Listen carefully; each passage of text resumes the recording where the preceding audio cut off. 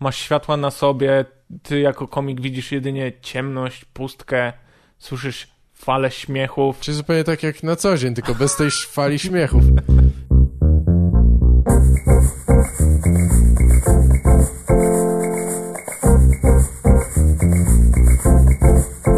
Początek jakiś nowy Nagrałeś to, nie powiedziałem, trzeba mówić nazwę tego podcastu. To jest nagrałeś to? To jest nagrałeś to, tak. Dobrze. Bo się umawialiśmy, ja nie wiedziałem, na co się umawiamy do końca. Nie no, żadnych nowych na razie, wiesz, formatów nie wprowadzam, bo po co? Najpierw trzeba ten całkowicie zniszczyć, a potem najpierw muszę zrobić jeden format, żeby tak. móc zacząć rujnować kolejne. No właśnie, tak. Ten podcast też nie jest jakoś super. Jakbym chciał sprzedać format, to musiałbym najpierw wymyślić, napisać jaki on jest, nie? Chciałbyś to sprzedać? Nie, gdyby... Jak byś to miał sprzedać? Dwóch ziomków gada ze sobą i jednym z tych ziomków jestem ja, Gaweł Felika. No właśnie, tak. Nie, chyba podcastów się za bardzo nie da sprzedać. No chociaż teraz Joe Rogan sprzedał. No tak, no przeniósł się po prostu na inną platformę, no tam się nic nie zmienia. za wyłączność oddał tak, no tak, duszę. to jest największa różnica, że na wyłączność, tak? No i musiał taki filmik oficjalny nagrać, że hej, tak. Dalej będę to robił, ale teraz na Spotify'u. Zapraszam. Widziałeś to? Widziałem akurat ten film, tak. Tak niezręczny był trochę, bo tam była jeszcze taka fajna pauza na końcu, gdzie zanim oni wyłączyli, czy coś, nie wiem czemu to zostawili. Jest taki moment, gdzie widać, że on siedzi... Jest przerażony tym, co zrobił. Nie wiem, ale nie jesteś pewien, czy film się zatrzymał, czy nie, bo on się nie rusza, ale nadal trwa jeszcze kilka sekund. No wiesz co, ja nie słucham Joe Rogana regularnie w ogóle. Co ty gadasz? Nie. Wyglądasz na typa, co siedzi 24 godziny. Co lubi teorie spiskowe i pseudonaukę. No ale Joe Rogan też lubi narkotyki, nie? No tak. No. Aha, że to w związku z tym... Tak, to było fajne, takie jakbyście się poznawali z kimś, kumpel się przedstawia komuś obcemu, nie? Poznaj, to jest Robert, on też lubi narkotyki. Macie coś wspólnego? Nie, to nie jest wystarczająco. A czaisz, że jeszcze źle zapamiętała? Ale ja wcale nie lubię narkotyków. Tak, tylko twarde. Nie, no nie słucham tego, ale interesujące to jest z tego względu, że teraz mi się wydaje, że będzie miało potencjalnie jeszcze większy zasięg. A myślałeś, Gaweł... I to jest dziwne, bo on ma jednak spory wpływ na ludzi i to już kiedyś, wiesz, jak zaczynali to robić, to się nie myślało o tym w ten sposób, a teraz to jest normalnie jak osobna stacja telewizyjna, że jak on coś powie albo zaprosi kogoś, to nagle ta osoba jest już w takiej powszechnej świadomości, przynajmniej amerykańskiej, popularnej. No właśnie, Gaweł, a patrzyłeś na to, jak on sprzedał do Spotify'a i miałeś w głowie, będę następny. Nie, wiesz co, bo ja nie przepadam za tym modelem, za Spotify'em w ogóle. Ja właściwie nie korzystam. No ale wrzucasz, nagrałeś to na Spotify. No tak, teraz już, no bo ludzie się domagają, bo wiem, że korzystają z tego i chcę, żeby to było jak najłatwiejsze, wiesz. Żeby... Mam subskrypcję, płacę 4 dychy, chcę wiedzieć za co. Tak, żeby każdy mógł sobie tam słuchać jak chce. Więc dla mnie przede wszystkim ekskluzywność, no to nie interesuje mnie raczej. Wiadomo, że nie rozpatruję tego serio, ale no gdyby dobra, ktoś ale jakby mi Spotify do ciebie przyszedł się... i mówi, ej Gaweł, 1 000 000, że tylko na naszej platformie będziesz wrzucał swój podcast. To co, $1 000 000? Nie, złotych. Gaweł, weź, co ty taki łasy jesteś? To nie, to za mało. Nie, no nie wiem. Ale już za $1 000 000 to nagle zaczyna się rozmowa. To mi się może zastanawiał. Chociaż to też nie jest jakoś bardzo dużo, ale dla mnie to jest dużo. Nie, no nie wiem, ja na przykład, wiesz co, ja bym nie chciał, żeby tam były reklamy, a nie masz, no na YouTubie mam reklamy, ale bardzo niewiele, no i mam nad tym jednak kontrolę. Jakbym chciał, to mogę je wyłączyć, no i mam kontrolę nad ilością. A na Spotify nie mam żadnej. Ale tam nie masz reklam. Jak płacisz za subskrypcję, to nie ma... To... No tak, a na YouTubie jest dla wszystkich to samo. Ja nie lubię takiej elitarności jebać. To ten ma złotą kartę i ten jest lepszy i on nie musi słuchać tych a w dodatku te reklamy są strasznie gówniane. To szokuje cię. Na YouTubie możesz zapłacić i też nie masz reklam. Kurwa, tu mnie masz. Zapomniałem. Ściągaj podcast z każdej platformy. Zapomniałem, że oni mają ten swój ten. No ale wiesz co, dla mnie możesz, ja do tej pory, jak widzę nowy podcast i chcę posłuchać, to ja preferuję zazwyczaj móc ściągnąć ten plik. Nawet niech oni mają te swoje reklamy tam wbudowane, bo ludzie robią, wiadomo, sponsorowane odcinki, te duże podcasty, ale mi odpowiada to, że ja mogę sobie to ściągnąć i robić z tym, co chcę, włączyć na innym urządzeniu czy coś. Nie muszę instalować jakiejś jebanej aplikacji. Nie lubię tego. Tak samo mam z muzyką. Nie, już kiedyś chyba gadaliśmy o tym. Z muzyką czy z grami, nie? Dlatego lubię najbardziej Goga czy coś, bo oni przynajmniej dają ci tą pozorną wolność, że masz tą kopię tej gry i możesz z nią robić co chcesz. Możesz sobie ją zbackupować, możesz sobie ją zainstalować offline w dowolnym momencie i nie musisz się jebać z tymi ich, wiesz, arbitralnymi no na Spotify zasadami. masz opcję, że możesz odsłuchiwać online, ale musisz płacić subskrypcję i przez ich aplikację tylko możesz robić offline, odsłuch. że możesz ściągnąć, jak masz normalny ten premium czy coś, tak? Tak, że wiesz, jedziesz w road tripa z rodziną i wiesz, że nie będzie neta, więc ściągasz 1 milion albumów przed wycieczką. Plus twój podcast. Wiesz, żeby cała rodzina słuchała, jak wspólnie z komikami szkalujemy różnych ludzi bez powodu. Ej, chcecie jakąś fajną muzykę? Dawaj Gawła. Tak. Wolimy Gawła. Ty wiesz, to jest taka minimalna może kwestia, ale Spotify nie jest dostępny we wszystkich krajach nadal, więc są miejsca... Co? Są miejsca, w których... Że jak? W których ludzie nie będą mogli słuchać Spotify o tym wie? bzdur Joe Rogana. Trzeba powiedzieć Spotify'owi. Trzeba ich powiadomić.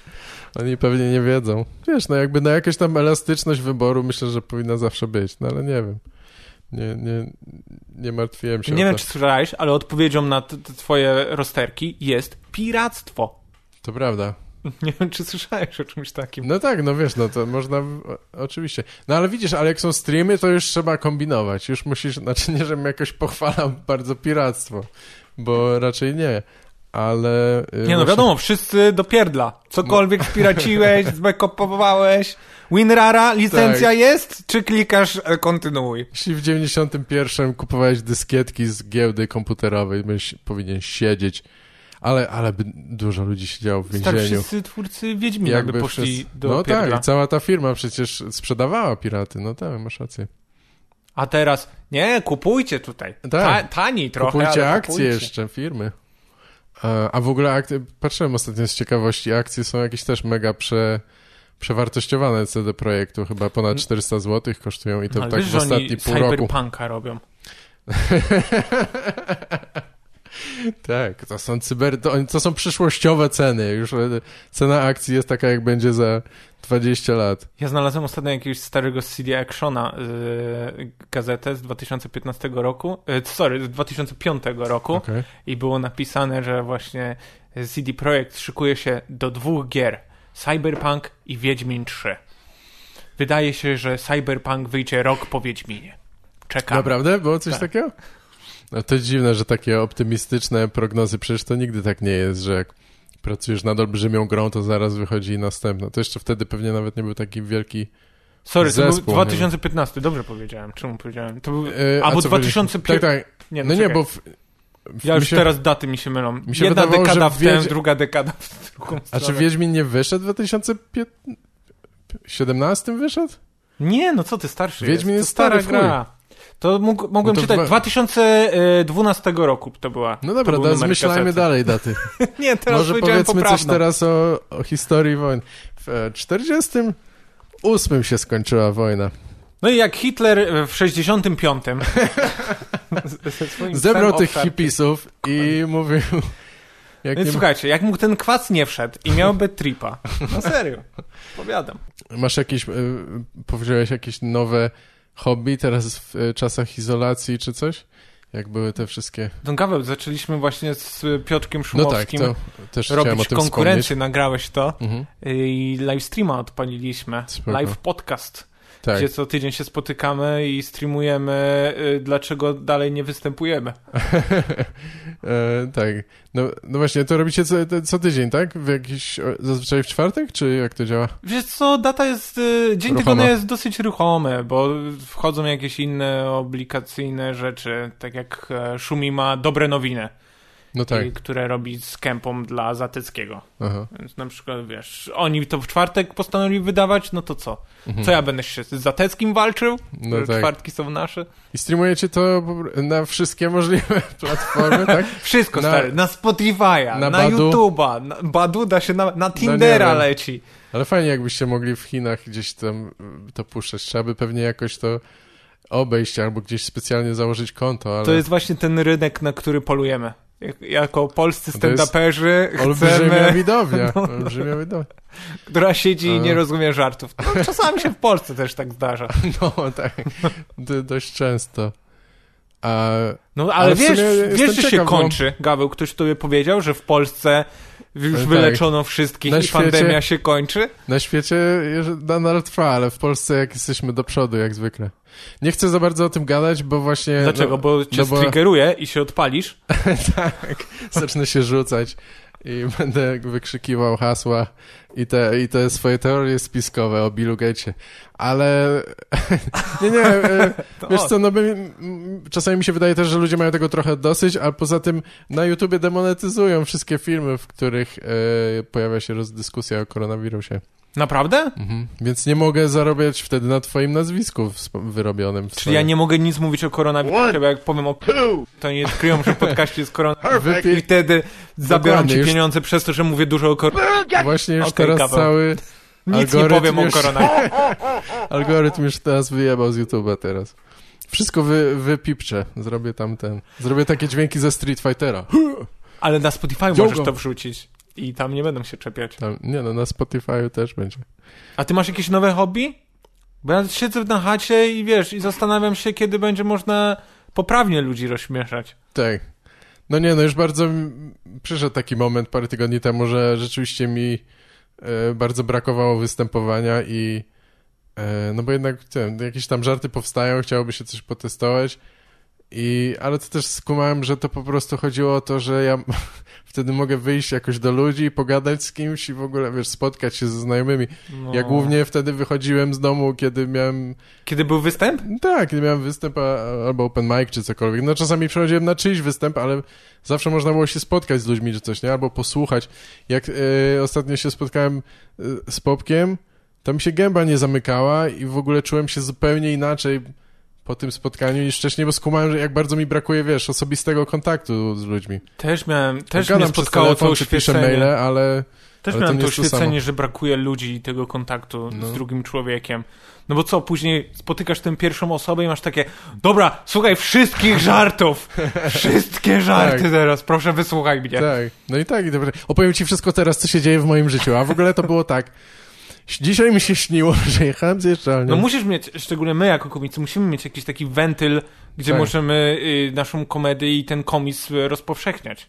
No a jak nie ma tych słuchaczy, no to gdzie to robić? No oczywiście, a poza tym też mi się wydaje, że w ogóle ta komedia dla mnie jakoś ona jest lepsza i powstaje wtedy najlepiej, kiedy w ogóle, bo wiesz, czasami wychodzą żarty w rozmowie albo już nawet nie chodzi o testowanie żartów, tylko to, że jest jakaś energia z zewnątrz, jakiś przekaz, dialog z kimś czy coś, nie? Ja często mam, że jakiś wymyśliłem żart w trakcie rozmowy z kimś, nie? Nawet tam z żoną czy coś, ale krzyczysz wtedy, biorę to!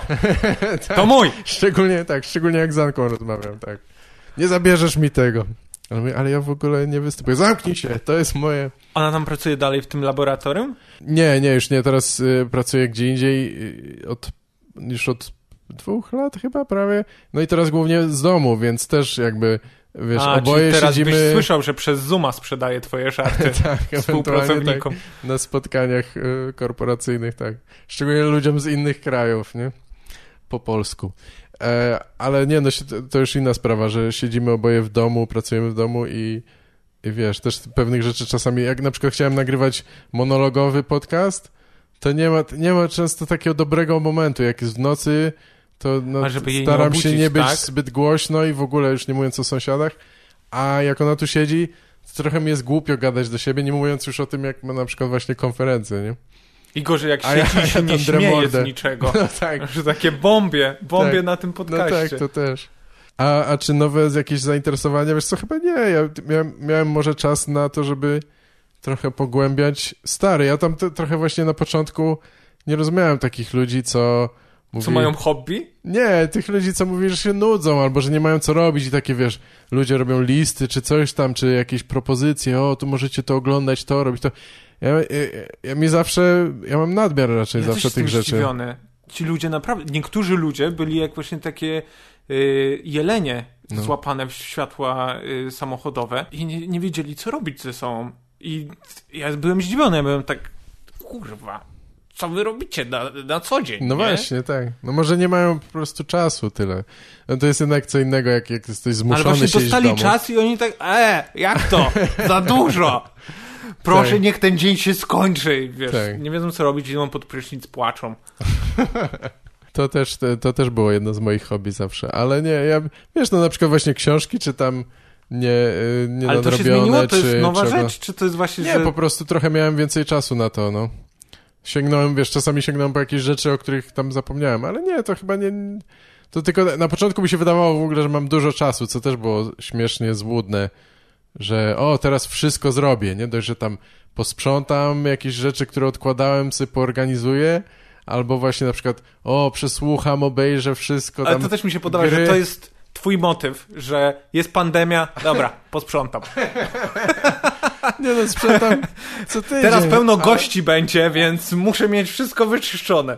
Nie, ale takie po prostu, żeby czymś się zająć, nie wiem, jakieś satysfakcje jakąkolwiek, ale okazało się, że wcale ja w ogóle jakoś miałem więcej chyba roboty przez te pierwsze tygodnie niż ale nie w stand-upie, nie? To raczej w tłumaczeniach albo w tak, ale miałem tłumaczenie. To jest podcasting?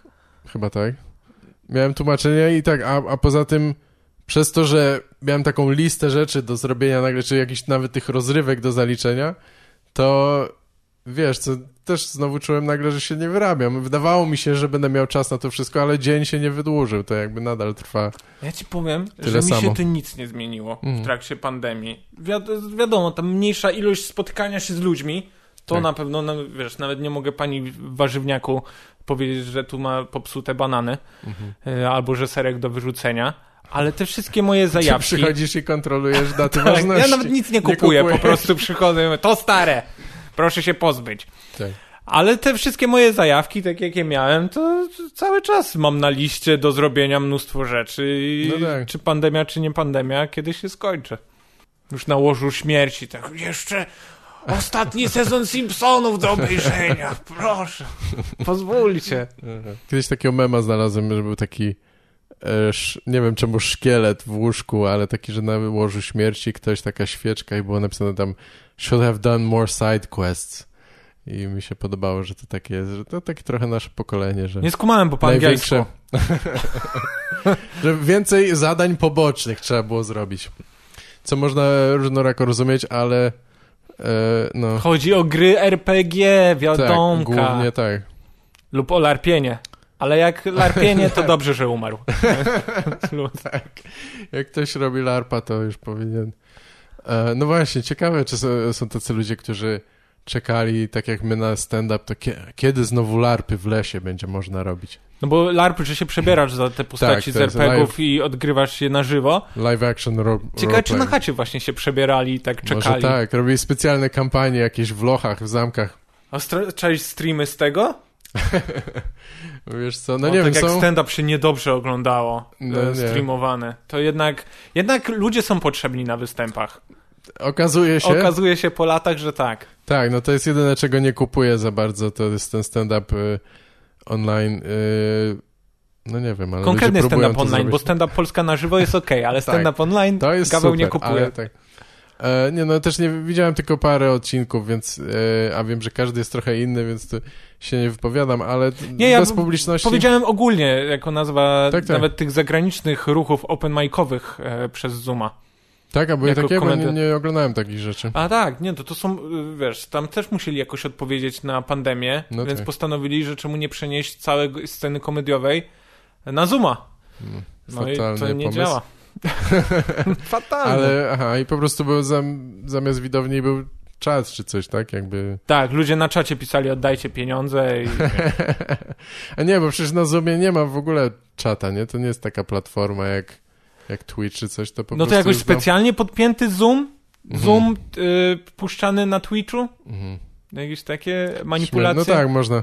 Śmieszne, ja słyszałem, że jakieś były bardzo kiepsko zabezpieczony ten Zoom i ludzie się włamywali w jakieś rozmowy Stary, jest coś korporacyjne. Takiego, tak jak my w stand-upie mamy bombing, że nie idzie występ i jest marnie, to na Zoomie bombing oznacza to, że ludzie losowo wpadają ci na twoją wideokonferencję i zamiast obrazu z kamery wrzucają ci obraz z pornosów, obraz z przemówień Hitlera. Jezus I są jakieś takie grupy na Reddicie, które się chwalą, komu właśnie zbombiły konferencję, czy tam spotkanie. No właśnie, zastanawiałem się, czy jest jakaś taka kompilacja wideo, ale pewnie zazwyczaj ludzie tego nie nagrywają. Ale było dużo tych wpadek. Tego musiało być dużo, ale nawet takich właśnie, że jak tam ktoś widziałem ostatnio, że opisywał, że wiesz, że ktoś jest na rozmowie profesjonalnej, w sensie tam z szefem, czy z grupą w firmie i przychodzi ktoś inny z domu i zaczyna tam śpiewać albo mówić jakieś żenujące rzeczy, nie wiedząc, że ta osoba jest, wiesz, połączona z innymi online. To ja widziałem ktoś taką, stracił pracę. Jak kobieta w robocie ma potrzebę i zapomniała się rozłączyć. I idzie z lapkiem. Tak, to widziałem akurat. No. To jest niefart, ci powiem. Ale fajne są reakcje tych ludzi, bo tam jeden z tych uczestników rozmowy przemawia w danym momencie i mówi coś tam i reszta jest tak w szoku. I ta, co przemawia, ma takie, co się stało? I reszta jej odpowiada, nie, nic, kontynuuj. Mów dalej, nie przejmuj się. Ona się chyba w końcu rozłączyła, nie? A wy u siebie na streamie z Piotrem Szumowskim omawiacie jakieś bieżące wydarzenia, czy mamy segment newsowy. Tak. Żeby nie było, ten stream jest mega przygotowany. Ja codziennie przed streamem spędzam mniej więcej godzinę na szukaniu newsów z całego tygodnia. Tak. I to jest nasz jedyny przygotowany segment. Okej. No to i tak spoko. Dzisiaj... Mamy kilka segmentów, są newsy, są pytania od widzów, na które próbujemy odpowiedzieć na samym końcu odcinka. Oraz, mamy dwa live podcasty. Jeden to jest Rejent i Szumowski w domu na streamie, a drugi to jest Szumowski i Rejent w domu na streamie. I w Szumowski i Rejent w domu na streamie drastycznie różnią? Różnią się. Tam są sztuczki magiczne Szumowskiego. Aha. Naprawdę? Ale to będzie taki, że w sensie on ma tyle sztuczek, że można zrobić więcej niż jeden odcinek o tym? No on robi sztuczkę i później bekujemy przez 10 minut, dlaczego mu nie wyszła. Okej. Tak. Ale na początku mieliście kłopoty techniczne, nie? Teraz udało się to wszystko rozwiązać, czy nadal się z tym borykasz? Bo mi się wydaje, że streamowanie... Nie, teraz już wszystko jest zrobione, już na cacy. Wiesz, musiałem spędzić jednak parę nocy, żeby to wszystko poustawiać i odkryć jakieś takie zależności między sprzętem a programem streamującym, na który bym nigdy nie wpadł. Na przykład geekuję teraz, ale kamerą, którą streamujemy, jest w 4K. I ona przesyła sygnał przez kabel HDMI i przesyła sygnał Full HD. Może nagrywać na kartę pamięci w 4K, ale sygnał przez kabel przesyła w Full HD. I ona była ustawiona na nagrywanie w 4K, ale my nie nagrywaliśmy, nie? A i tak miała przesyłać sygnał Full HD. I jak zmieniłem, i były lagi. Głos nam się rozjeżdżał, że my coś mówiliśmy, a dopiero te żarty, wiesz, po minucie się pojawiały. I ja zmieniłem nagrywanie na Full HD, mimo że nie nagrywamy tą kamerą. Zmieniłem nagrywanie kamerą na Full HD, po kablu znowu jest sygnał Full HD i teraz wszystko działa. I weź mi, kurwa, powiedz, jak ktoś miał na to wpaść. No nie wiem, właśnie chciałem powiedzieć, że streamowanie bywa bardzo upierdliwe i czasami wystarczy zmienić jeden element albo nawet coś tam update'ować i wszystko ci się rozkrzacza. No stary, ja już to naprawiłem, nie? Załóżmy, że jest 3. czy tam 4. odcinek, już wszystko jest naprawione, ja jestem cacy przygotowany, Szumi mówi, jak jeszcze raz spierdolisz Rejent, to idziemy do radia z tym podcastem, nie będzie tu nagrywać w domu. I wiesz, ja mówię, nie, Szumi, będzie dzisiaj super, wszystko ogarnięte. Nie ma neta. No właśnie, to jest coś, co też zawsze może być coś poza twoją kontrolą, nie? Niestety, dlatego im mniej czynników. Ja między innymi dlatego nie robię wideo, no ale też tam pomijam fakt na żywo. Ja mi się podoba ten format, gdzie jednak coś można wyciąć, jak to jest niepotrzebne. Możesz coś pierdolnąć o kimś i sobie to wytniesz. No na przykład, tak. No nie, ale no wiesz, chociażby jakieś takie niepotrzebne pauzy, czy tam nie wiem, no ktoś chce skorzystać z toalety, no to idzie. a nie, że teraz ja muszę zabawiać ludzi. Nie, my na streamie, na live, jak ktoś chce siku, normalnie do kubeczków sikamy na żywo. Okay. No to dodatkowa atrakcja. Za donaty? Ludzie donaty tak wysyłają. Tak. Żeby dosikać do kreski. Nie, no to jest dziwne, ale rzeczywiście odkrywamy tym streamem jakby ten świat YouTube'a na żywo, że tam jest na przykład live chat, albo ludzie na live czacie krzyczą nam, żeby robić te donaty. Ja zacząłem się w ogóle spotykać, czym są donaty. Tak. Bo ja pamiętam jakąś starą definicję donatów, że ludzie płacili piątaka za to, że po prostu robisz tego streama i że im się podoba. A teraz w ogóle za donaty trzeba wykonywać jakieś zachcianki widzów. Nie trzeba. To od ciebie... Ja, wiesz, to jest właśnie dość ważna też sprawa, że to jednak wy tworzycie klimat tej społeczności, nie? Jak pochodzisz na różnych kanałach właśnie na Twitchu czy coś, to widać, że tam są jednak bardzo różne atmosfery i różne zasady zachowywania się i to dyktuje jednak... Nie, Gaweł, wszędzie wali się konia. No, ale to się do wszystkiego możesz. Ale to się robi po cichu, jak walisz konia. To ludzie nie piszą zazwyczaj w czasie, ewentualnie jakieś niewyraźne znaki. To jest tak, że teraz z donatami właśnie walą konia i piszą dam ci 5, powiedz, że dobrze to robię, jestem grzecznym chłopcem. No i dlatego chcieliśmy to ominąć, żeby tego nie było jednak i nie będziemy wprowadzać donatów. Rozumiem. Nie, mimo, że wiesz, te 2 dychy, które byśmy zarobili są kuszące. Nie, no jakiś hajs, że wpływa, to myślę, że to jest okej, ale jeśli ustawiacie... Ja myślę, że jedyny ma sens ustawianie celi jakiś to jest, jak zbierasz na przykład na cel charytatywny, to wtedy no fajnie, bo widzę takie, że tam, że wiesz, ludzie zbierają na... Ja lubię te cele charytatywne, ale pamiętam, jak mieliśmy występy stand-upowe charytatywne i wiesz, angażuję się, poznaję historię tych osób, później występuję dla nich, widzowie przychodzą, te pieniądze z biletów są przesyłane do tych cierpiących, czy tam dzieci, czy tam dorosłych i później te osoby umierają. Takie, no kurwa, tyle dla was zrobiłem, a teraz tak się odwdzięczacie. No tak, niestety. No tak, ja miałem na myśli, wiesz, te wybryki, które streamerzy robią, że tam gole się na łyso albo przefarbuje włosy, jak uzbieracie tam... A to ja nawet nie wiedziałem, że jest coś takiego. $500. Tak? No i w związku z tym ludzie dają rzeczywiście więcej, bo chcą to zobaczyć, a jednocześnie czują się dobrze, bo dają na cel charytatywny. Ktoś się będzie golił za 500? Gdzie mam wpłacić hajs, Gaweł? Gdzie mam wpłacić hajs? Są takie, wiesz, charity drive'y. Tam na Twitchu co roku robią, zbierają na jakiś szpital dziecięcy, który olbrzymie oczywiście ilość A ty byś nie chciał czegoś porobić? Pieniędzy konsumuje i to jest niesamowite, ile ludzie dają w ogóle prywatni. No dobra, a ty byś nie chciał właśnie na jakieś cele charytatywne? Nagrałeś to? Nie, mógłbym coś takiego zrobić, jasne. Tylko no to trzeba na platformie, którą można zmonetyzować, czyli na żywo albo coś takiego, tak? Na YouTube nie jest właśnie taką platformą? No tak, można. No tylko wtedy już ten podcast musi być na żywo, tak? Na przykład, czy ta konkretna audycja. A to nie możesz mówić ludziom, hej, dajcie tyle hajsu i ja się namyślę i za miesiąc wrzucę filmik, jak się golę? No może tak, no nie wiem. Jest to do rozważenia. Mi się wydaje, że ten próg ilości ludzi, którzy chcą dawać jakiekolwiek pieniądze jest zawsze mały margines, nie? Więc to musi być duża ilość osób. I oni jeszcze muszą być skupieni na jednej platformie, a podcast na tym polega, że słuchasz sobie na przykład na iTunes i już nigdy nawet nie zaglądasz na tą stronę, nie? No masz rację. No ale teraz właśnie odkrywam ten świat internetu, tych ludzi, którzy błędnie korzystają z internetu nie do pornografii. To jest bardzo ciekawe. Bez sensu. Nie zrozumiało. Co oni robią ze swoim życiem? No tak, a jeśli chodzi o ludzi, którzy odkrywają i błędnie robią, to fajnie jest patrzeć też właśnie na Hollywood i te różne programy, jak oni właśnie totalnie nie ogarniają streamowania, przynajmniej na początku. Stary, czy ty widzisz, i jakiej jakości są te... Wszyscy wyglądają źle, chujowe kamerki, jakby... Wiesz, to jest jakiś koleś, robi prezentację Xboxa i on nagrał, kurwa, swoją kamerką, wiesz, w salonie, po prostu jest niewyraźne, to przez skarpetę nakręcone. Właśnie mnie to dziwi, że to jest akceptowane. Przecież te late nighty, tam Conan siedzi z jakąś kamerą, nie wiem, z 2002 roku. No tak. Ta jakość jest tragiczna. A no to leci dalej, wiesz, normalnie w TV.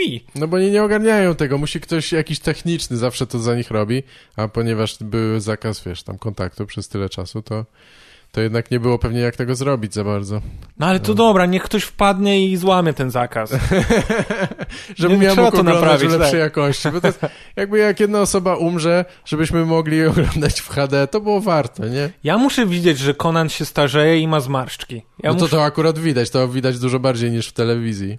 Bo nie ma makijażu i jest blisko kamery. Masz, no właśnie, w związku z tym, że już w Polsce wszystko okej, wszyscy zdrowi, to masz jakiś... Czy wszystko jest okej? No nie wiem, ta liczba zachorowań nie jest jakaś... No nie jest nie jesteśmy na spadkowej tendencji jeszcze wcale. No czekaj, mówią, że koniec, ja ufam. Ja im wierzę, że jest koniec. Chcę zapytać, czy planujesz jakieś wyjazdy, czy coś na wakacje? A, że wyjazdy? Ale nie otworzą granic. Nie możemy się w Polsce tutaj kisić. Tak. No ale może, no właśnie, ja to chyba tam pojadę sobie gdzieś tam do lasu, nad jezioro czy coś, bo mieliśmy jechać do Portugalii, ale nie ma szans, więc... A nic mi nie mówiłeś, że tam mieliśmy jechać. No wiem, to miało być takie zaskoczenie. Ja cię pakuję do worka i na dworcu próbuję cię sprzedać jako, wiesz, zakładnika. A myślałem, że w tym podcaście, że właśnie mnie zapraszasz niby nagrałeś to, a tak naprawdę pokazujesz mi bilety. To byłoby w ogóle spoko, że nie zapraszasz kogoś na podcast i porywasz go i gdzieś wierzysz i patrzysz jakby ile jest wart człowiek z Europy w innym kraju. To się da sprzedać na Spotify'u? To brzmi... Na pewno by ktoś... Stary, ja bym dał donate'a na to. Tak. Flashlight by chętnie to sponsorował. Dałbyś 5 A na serio to jest teraz nie mogliśmy wychodzić na scenę i ty pierwszy, o czym myślisz, że to jest wakacje? Mieliśmy tyle wolnego i ty pierwsze pytanie, jakie zadajesz, no to co? Koniec pandemii, wakacje? Ale wiesz co, nie wiem, ja mam taką potrzebę, żeby gdzieś, rzadko mi się to zdarza, ja wolę pojechać gdzieś i coś robić tak w miarę aktywnie, ale teraz mam ochotę na przykład właśnie gdzieś posiedzieć w przyrodzie, w lesie, gdzie jest spokojnie. Ale wiesz, że lasy były otwarte od paru tygodni. No tak, ale nadal myślę, wiesz, o jakichś wyjazdach tam, no przynajmniej poza Warszawę albo do innego miasta. No nie wiem, ja tylko pytam, jakie masz plany, to nie jest szantaż. Legionowo. No na przykład, tak. Czy jakie mam plany? Legionowo piękne, tak. Nie no stary, ta pandemia trochę popsuła nasze plany, bo ja miałem na przykład siedzieć 10 dni występować z komikami w Ameryce. Mieliście być w Stanach teraz? Mieliśmy mieć trasę amerykańską po Ameryce w kwietniu. Aha. No i patrz. Tyle z moich fajnych wyjazdów. Rozumiem. No tak, to wszystko w porównaniu rzeczywiście ja teraz ci powiem... kiepskie, bo wszystkie pozostałe rzeczy musisz robić z dziewczyną w Polsce, więc to rzeczywiście kiepsko. Gorzej, z żoną. Z żoną. Już mi się pozmieniało. No właśnie, zmieniłeś stan cywilny? Zmieniłem. Czekaj, jeszcze dokończę, bo w grudniu na przykład na festiwal piwa chciałem jechać do Belgii z Kasią, bo byliśmy w Belgii w poprzednie wakacje i strasznie nam się spodobało przez ilość piw w Delirium, gdzie mają ponad 2000 różnych browarów i my się boimy, czy będziemy mogli w grudniu wyjechać z kraju, a ty mi mówisz, co ja w wakacje będę robił. No tak, no ale teraz możesz podróżować, jeśli chcesz. No jak? Nie możesz, masz granice zamknięte. No nie, ale to... Okej, ja rozumiem. Dla ciebie to jedyna wycieczka, jaka się liczy, to jest poza granicą i doskonale to rozumiem, ale możesz jeździć gdzie wewnątrz granic to polskich. Byłem tydzień temu w Otwocku. Okej, no fajnie. Mają tam taki pałacyk, chyba XVI-wieczny. A, okej. No dobra, to ładnie. Piłem czekoladę z proszku. ale droga była. No nie wiem, bo wiesz, na przykład moja żona ma zaplanowany już urlop od dawna. Właśnie moja mnie pytała jakieś 2 dni temu. Przynajmniej przez parę dni chcemy coś porobić. Nie? No ale mnie pytała 2 dni temu, hej, daj mi daty, kiedy mam wziąć urlop. Jest za wcześnie. Tak. Czemu masz teraz już to podawać? Przecież to nie wiadomo, może COVID wróci. Szczyt COVID-a wróci we wrześniu i wiesz, weźmiesz sobie wolne na siedzenie w domu. No tak. No ale to dlatego trzeba jechać teraz we wrześniu, to jebać, ale teraz to można chuchać na ludzi i podróżować. No nie wiem, mi się wydaje, że ludzie trochę wyluzowali za szybko, ale zobaczymy. No jak już się poruszasz, nie wiem, ty się poruszasz po mieście? No niewiele, ale ostatnio tak, troszeczkę. Jak chodzisz sobie po Warszawie, to już widać, że tak z 50% osób to tych maseczek nie posiada. No tak. A drugie 50 jak posiada, to na przykład nos odkryty. Tak, no albo tak. na brodzie. Bardzo częste, no. Na brodzie mają system oddychania najwyraźniej. Tak. To jest ten nowy, wyewoluowany człowiek, tam mają kurwa skrzela już mają. No tak, a z występowaniem też nie wiadomo, może być dopiero w przyszłym roku kiedyś, nie? Nie, nie wiem. To ty nie wiesz o tym? Plenery ruszają od soboty. No okej, no ruszają. No, ale więc możesz na plenerze występować w te wakacje. No tak. Ale znasz jakieś plenery, które się odbywają już teraz? Będą? Wiadomo, że będą? No ja myślę, że na dniach dostaniemy rozpiskę, wiesz, właścicieli lokali, które będą stratne finansowo i będą musiały ogłosić bankructwo, jeżeli nie będą robiły imprez wakacyjnych. No tak, pewnie tak. No bo wiesz, bo to nie tylko jest tak, że my chcemy występować, bo chcemy rozśmieszać ludzi, ale ludzie, właściciele lokali to mają biznes. Nie, no to dotknie wszystkich bardzo, nie tylko komików, wiadomo. Nie, tylko komików dotknie. Ta pandemia dotyka tylko artystów, komików, nikogo więcej. Kaweł, rozumiemy się dobrze. Bill Gates zrobił tę pandemię, żeby zniszczyć stand-up w Polsce. I tylko w Polsce. Jebany, ale to trzeba mieć łeb, żeby coś takiego przewidzieć, nie? Żeby to zaplanować. Skurwysyn. No, wiesz, Nostradamus. Tak. Nie wiem, czy słyszałeś. Podobały mi się setki lat temu wszystko przewidział. Podobały mi się te memy z takim wielkim jakby domino, nie wiem jak to nazwać. Znaczy były takie, wiesz, poustawiane równolegle do siebie kolejne jakby A tak, rozumiem, krótkich domino, tylko od najmniejszej do największej. Tak, i tam było na początku był właśnie tam COVID, a na końcu było tam Duda nagrywa Hot 16 czy coś i jakieś tak, no, te zależności, te efekty motyla, no, fajny format. Róbcie memy, bo ja tam mam właśnie ja zauważyłem, że teraz twoja komunikacja ze mną polega na tym, hej, a widziałeś tego mema? I mi opisujesz memy. Co się z tobą stało, Gaweł? Kiedyś rozmawiałeś jak normalny człowiek. Ale, no, to prawda. Mówiłeś w tym filmie albo w tej książce teraz, obczaj tego mema. Nadal nie mam własnych myśli, ale teraz są jeszcze bardziej spłycone. Nie, no bo memy mają to do siebie przynajmniej, że są bardzo szybkie i bieżące, nie? Tak, jest to szybki przekaz komediowy informacji. Tak. No i czasami z tą komedią jest bardzo różnie, ale jak właśnie ludzie tam gadają, że ale będzie materiału stand-upowego czy coś, no wszystkie te żarty już były, więc jeśli chcesz robić żarty o pandemii, to one muszą być bardzo osobiste albo jakieś wyjątkowe. W ogóle żarty o koronawirusie, po koronawirusie w ogóle się nie zestarzeją. Tak, dokładnie, no. Ludzie będą siedzieć, czemu on jeszcze nic o koronawirusie nie powiedział? No właśnie, za parę miesięcy czy coś to będzie dziwne. Myślę, że to bardziej żarty o nowym porządku jakimś czy coś niż... Jak się zaczęła pandemia, to ja na przykład dodawałem każdego dnia żart na Facebooku i Instagramie. No widziałem. I mniej więcej po 13 dniach się znudziłem. To i tak długo. Sporo, nie? No. Uważam, że to dużo. Tak.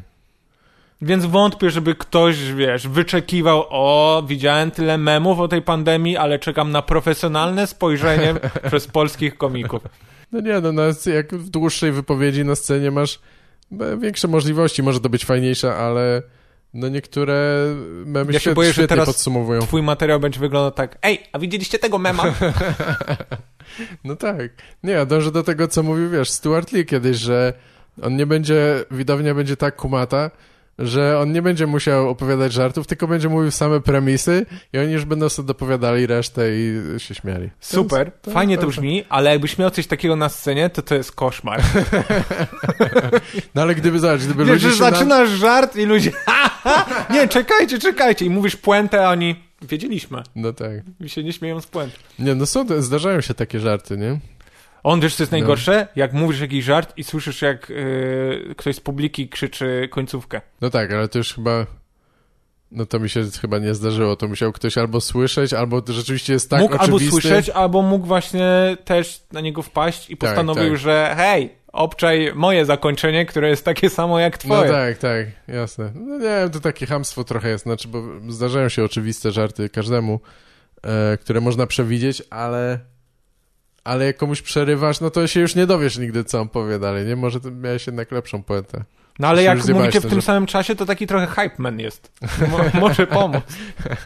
jakby rzeczywiście idealnie w rytm się wpasował, to byłoby ciekawe. Ale ja troszeczkę ostatnio wróciłem do oglądania speciali komediowych, bo bardzo... Co ty gadasz? Bo bardzo długo tego nie robiłem zasadniczo. Ty oglądałeś coś ciekawego? godnego polecenia? No czy masz jakąś widzisz, tutaj zażyłeś opinię, moją odpowiedź, mówiąc ciekawego, godnego do polecenia. Aha, no to dobra, no może być beznadziejne, ale może też, ale po prostu masz coś do powiedzenia na ten temat.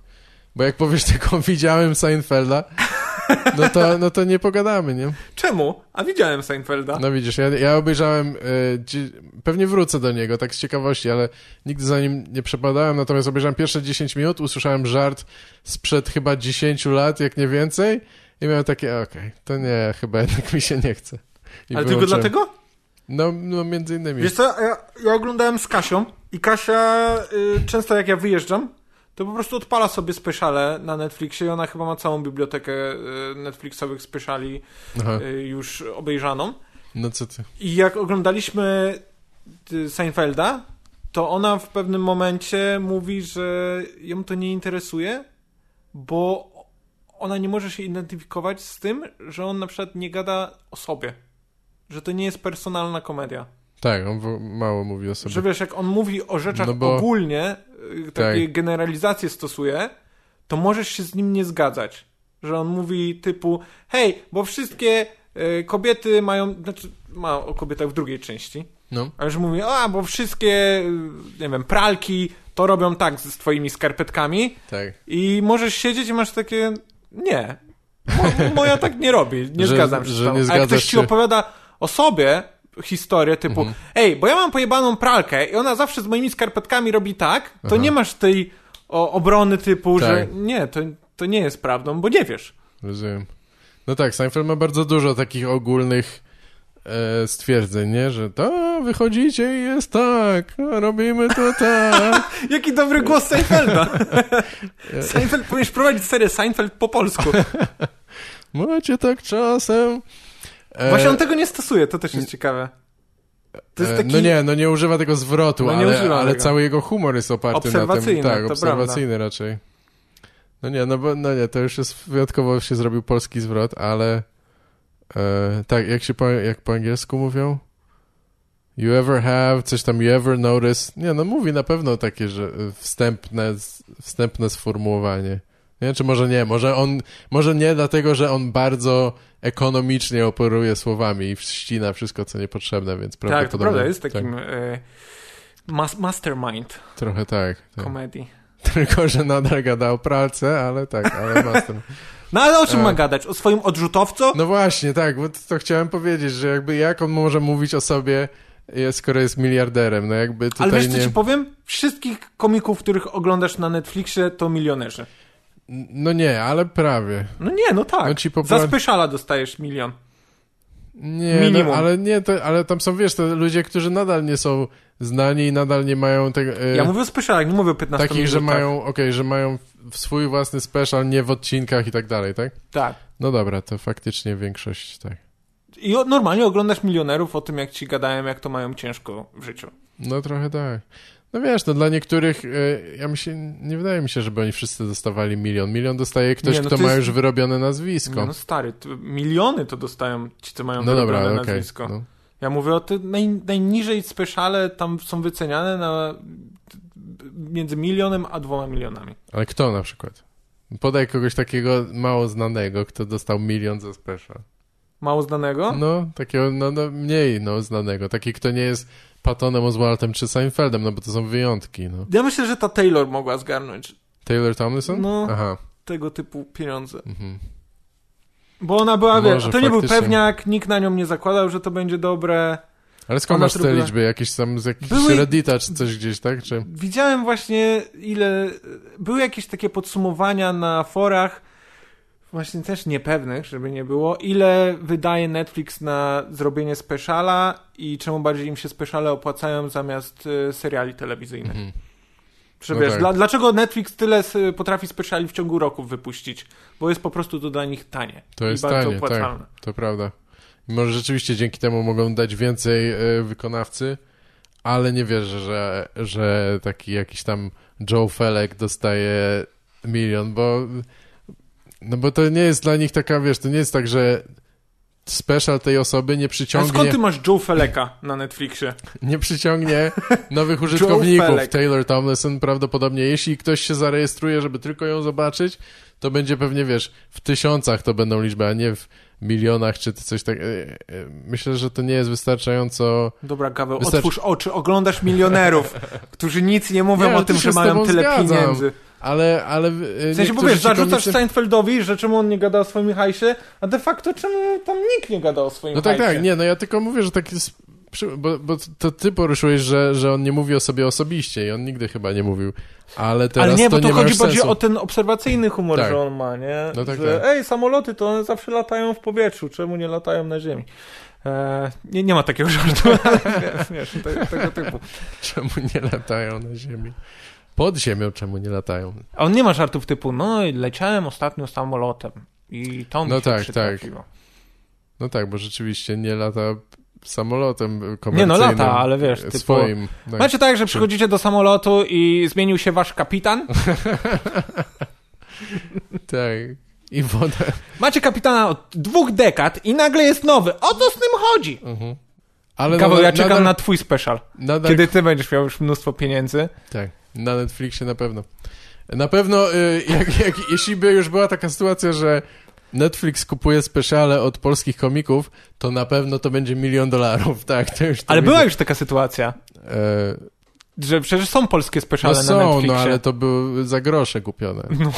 No nie były to miliony. No nie. Nie uwierzycie, ale ci wszyscy komicy na Netflixie polscy tak, więc nie są milionerami. Dlatego w to nie wierzę, szczególnie właśnie ludzie z zagranicy, gdzie oni wiedzą, że mogą im zapłacić mniej, a poza tym jak sprzedajesz film, taki, wiesz, nikomu nieznany film dokumentalny, to oni dają kilka tysięcy za to na Netflixie, więc nie wierzę, żeby taki special kosztował ich $1 milion. To jest, nie ma dla mnie sensu żadnego. Tom Segura, okej, on ma swoją już, wiesz, olbrzymią widownię teraz, ale jakaś tam jedna komiczka, która nie jest jeszcze, która dopiero to po tym specialu będzie znana? Nie ma szans, nie ma szans, żeby dostała tyle pieniędzy. No dobra, Gaweł, bo ja ci powiedziałem, ile kosztuje special. To nie do końca, że ona dostaje $1 milion. A, ty mówisz o się całym skończyć, że ona dostanie 500 000 z tego. No dobra, no to jak mówisz, ile to kosztuje, to inna sprawa. Ja mówiłem o garzy. No tak, ale garze, jak sobie sprawdzisz, to ci ustabilizowani komicy to dostają w dziesiątkach milionów. Tak. Więc oglądasz milionerów. No taki Tom Segura jest milionerem. No tak, oczywiście. Ale taki myślę, Bert Kreischer jest milionerem. No tak, ale ja myślę, że Segura już był milionerem pewnie zanim, w sensie już dzięki tam swojemu podcastowi na przykład, czy coś, nie? Myślisz? No nie wiem, w tym momencie no znałem go kilka lat temu, no nie wiem. Dokumentu o tym, jak z 2 innymi komikami ruszyli w trasę. I to było dokumentowane, bo oni tam za granicę wylecieli. Tak? To nie kojarzę. Nie no, znałem go kilka lat temu, ale wówczas on był chyba jeszcze... Nie wiem, ja też się zastanawiam, kiedy jest ten moment, że w Hollywood, że musisz schudnąć.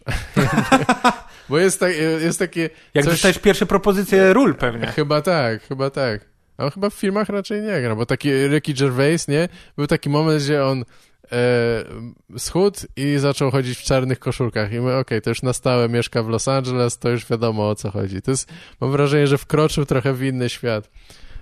I zastanawiam się, czy z Segurą to jest tak dla ciebie samo. najgorsze w Hollywood, że ludzie chudną?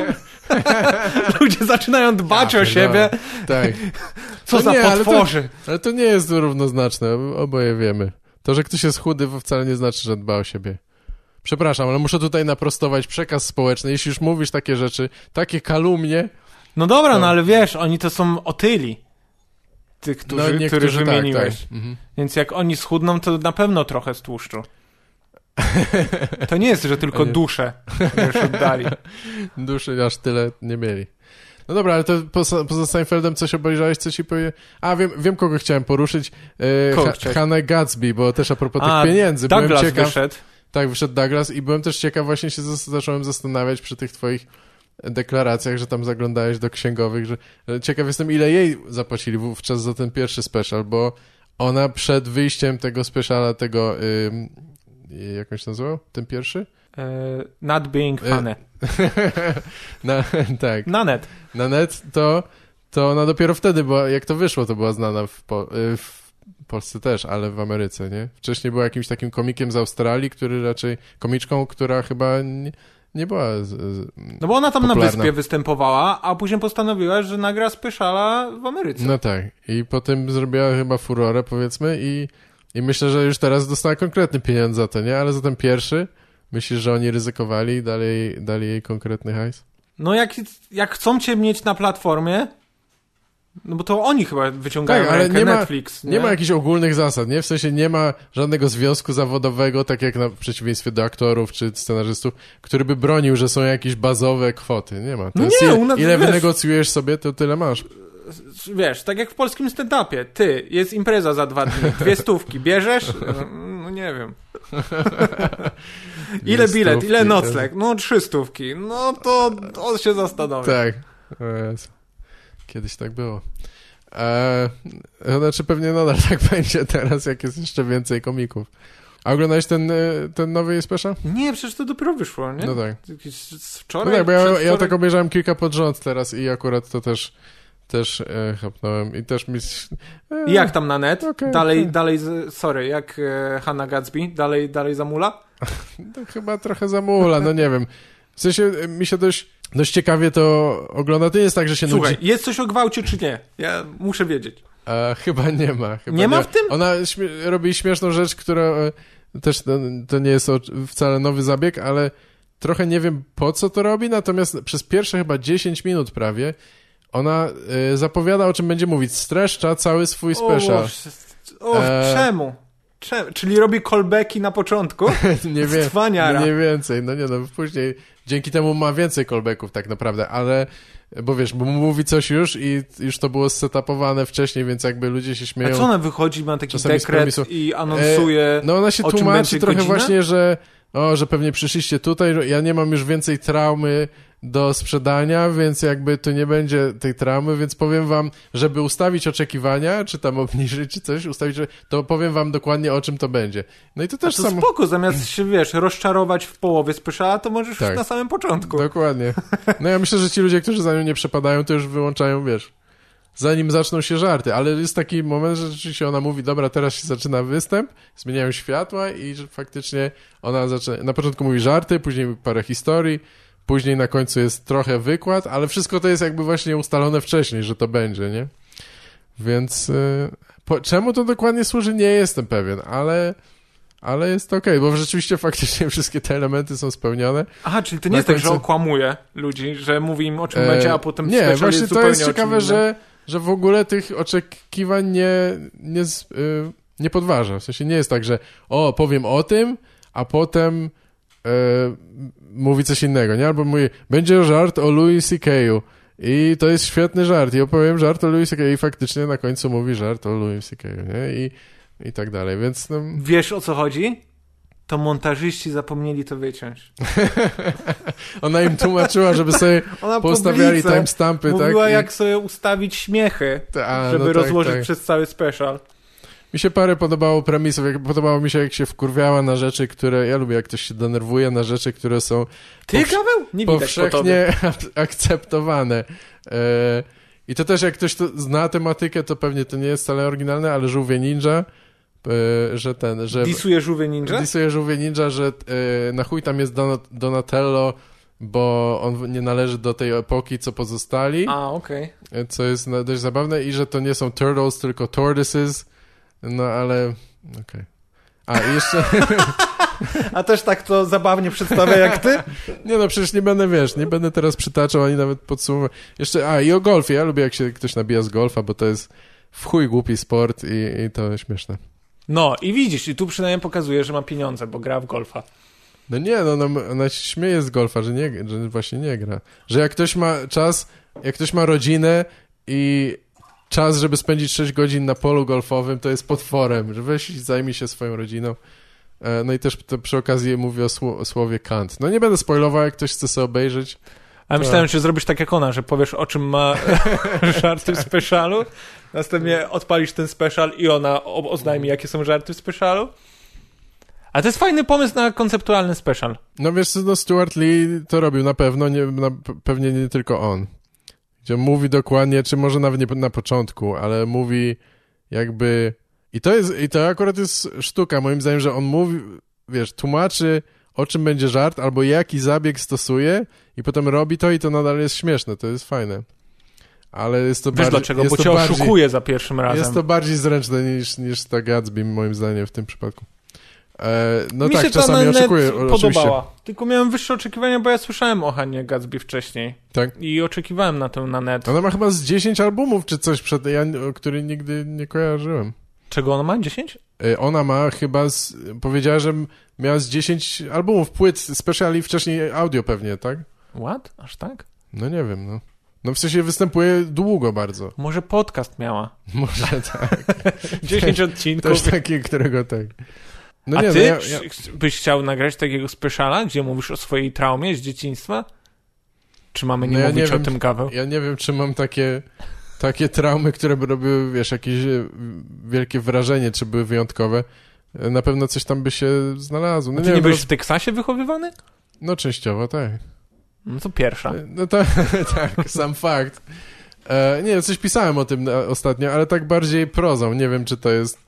Czy tam jest od dużo kiedy jesteś slamerem? Nie wiem, po prostu coś chciałem popisać, nie? I sobie zacząłem spisywać jakby takie wspomnienia. I jakiś materiał by był z tego. Nie wiem, ja chciałem nagrywać stary materiał i to jest najgorsze, że jakby ja naprawdę już chciałem Chciałeś speciala nagrać? Byłem bliski nagrania tego, zanim to gówno się całe zaczęło.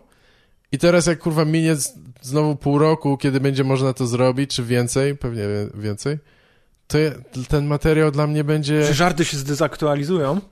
Nie wiem, czy się zdezaktualizują, bo większość jest taka dość abstrakcyjna czy coś, ale dla mnie one już będą takie obce trochę, już nie będzie mi się chciało tego kolejny raz, wiesz, dziwne to będzie dla mnie. Już bym chciał teraz coś innego robić, nowe żarty klepać, a nie powtarzać te sprzed kilku lat. A to wystarczy, że je trochę tam odpimpujesz. Że dodasz na przykład, macie tak, że chodzicie do knajp w maseczkach? Jest okej. Jak mam je pimpować, kiedy one są już doskonałe, rejent? Nie, no ale wiele tych rzeczy to są takie bardzo krótkie rzeczy, tam nie ma co kombinować, nie? Masz jakąś taką serię, która się nie sprzeda teraz, post-covidowa? No wiesz co, musiałem się zastanowić. Chyba nie. Po prostu niektóre te rzeczy będą... Że macie tak, że z dziewczyną idziecie za rękę? Tak. Nie sądzę. Po prostu myślę, że wiesz, no jednak trzeba ten materiał też wykonać z jakimś taką entuzjazmem i świeżością, która jest trudna po tak długim czasie, ale zobaczymy, no. No to weź sobie, zrobisz trasę taką rozgrzewkową, że wystąpisz, nie wiem, 7 razy i 8., 9 nagrywka. Brzmi to bardzo optymistycznie wszystko, ale tak bym chciał, jasne. Bo wiesz, bo ja nie chcę występować w plenerach, ani tym bardziej nagrywać. Znaczy występować mogę, Widziałeś ale... kiedyś speciala nagranego w plenerze? Chyba nie, na pewno są jedynie takie... Maria Bamford. No tak, tak. Jeszcze tak, i występował z nią ten... No nie, jeszcze to, co robiła ta Tig Notaro z tym takim brodaczem. Ale to dokument z tego wypuścili, to nie był taki stricte special. No nie, ale było, że tam występowali w ogródkach czy coś, nie? Czy tam przez okno, czy w ogóle jakieś takie śmieszne... Zapomniałem, jak się nazywa ten drugi komik. John Doerr. John Doerr, tak. To on chyba robił jakiś taki motyw, że stał w ogródku, a reszta siedziała w środku. Już nie pamiętam. Coś tam odpierdałem, Mętne wspomnienia z Gawłem Feliką. Tak, to będzie mój spin-off podcast nowy. Plenerów jako special nie widziałem, ale są takie stadionowe speciale, no, które niemalże... Dla mnie to jest podobne, bo jest tam tyle osób i on jest tak daleko. Nie, no nie ma tej komunikacji, tej łączności. Nie ma, no ale to nawet w teatrze przy 5000 nie ma za bardzo. Jakby nie oszukujmy się, to nie jest to samo. W ogóle to jest teatrze, zupełnie... nie wiem, gdzie ty widziałeś teatr na 5000 osób, ale... No, ale takie duże... Mówimy o zagranicznych? Tak, oczywiście. Okej. To nie wiem, ale powiem ci o polskich teatrach, jak jest na 300, 500, 1000... No tak, to występowałem, ale... No to, ale to jeszcze czujesz to, że masz do czynienia z ludźmi. No tak. Ale jak jesteś na jakiejś hali, gdzie pierwszy rząd siedzi od ciebie 20 metrów, w ogóle nie czujesz tego. Tak, to jest dziwne. I też nie widzisz tej publiki, masz światła na sobie, ty jako komik widzisz jedynie ciemność, pustkę, słyszysz falę śmiechów. Czyli zupełnie tak jak na co dzień, tylko bez tej fali śmiechów. Ciemność, pustka to znajome widoki. Nie, no wiesz, ja mówiłem o zagranicznych specialach, bo tam to jest chyba dość standardowe, że jest widownia paru tysięcy co najmniej na takich dużych, nie wiem, czy to nazwać, no to są teatry, ale to są już takie, wiesz, miejsca, gdzie się odbywają koncerty i najróżniejsze rzeczy. No i co, zazdrościsz, tak? O to chodziło? Nie bardzo. Znaczy super, że ktoś ma taką karierę, ale nie zazdroszczę za bardzo tego klimatu. Ja bym nadal wolał w tym małym klubie wystąpić. Ale wiesz, co jest ciekawe na nagraniu? Nagrywać na pewno. Że na nagraniu, żeby się ta energia... Bo żeby nie było. Stand-up na żywo, stand-up nagrany to są dwie różne bestie. Nie, no tak, nie ma porównania. I żeby chociaż lekko odwzorować ten klimat na żywo, to komik musi naprawdę mieć rozpierdol na tej scenie. Żeby te mikrofony zgarnęły te śmiechy, tak. Żeby to się jakoś tam miksowało dobrze ze sobą. Naprawdę on musi rozjebać. Więc dlatego oni robią speciale, gdzie jest multum osób, bo jest większe prawdopodobieństwo, że będą się ludzie śmiali. Możliwe. Znaczy, wiesz co, mi się wydaje, że po prostu robią w miejscach, gdzie oni mają wyprzedane, czy w miastach, gdzie są chętni przyjmowani. Jak Segura teraz wyprzedaje właśnie kilka tysięcy, czy wyprzedawał, no to tam po prostu to nagrywają. To chyba nie jest jakoś specjalnie aranżowane. Nagrywają ale on też występy. on też by sprzedał, wiesz, salę na 100 osób i mógłby sobie nagrać speciala no tak, na 100 oczywiście osób, masz rację. Tak. A jednak ja myślę, że to byłoby fajniejsze, szczerze mówiąc. Bardzo możliwe, że to byłoby lepsze nagranie. Wiesz, to wydaje mi się, że fajniejsze dla nas, komików, ale nie jestem przekonany, że dla nowych odbiorców, którzy nie znają na przykład Toma Segurę, żeby było to fajniejsze. Tak. Na przykład tak jako fan Sary Silverman mogę oglądać ten jej special tam na 40 parę osób, ale jakbym ją dopiero poznawał tym specialem, to bym miał chyba taką myśl, hej, czemu ona gra tylko dla 40 No tak, osób? 40 to jest wyjątkowo mało jak na amerykańskiego komika, tym bardziej. I to jeszcze tego pokroju, jaką jest komiczką a ona ma taki dla 40 osób? We Are Miracles.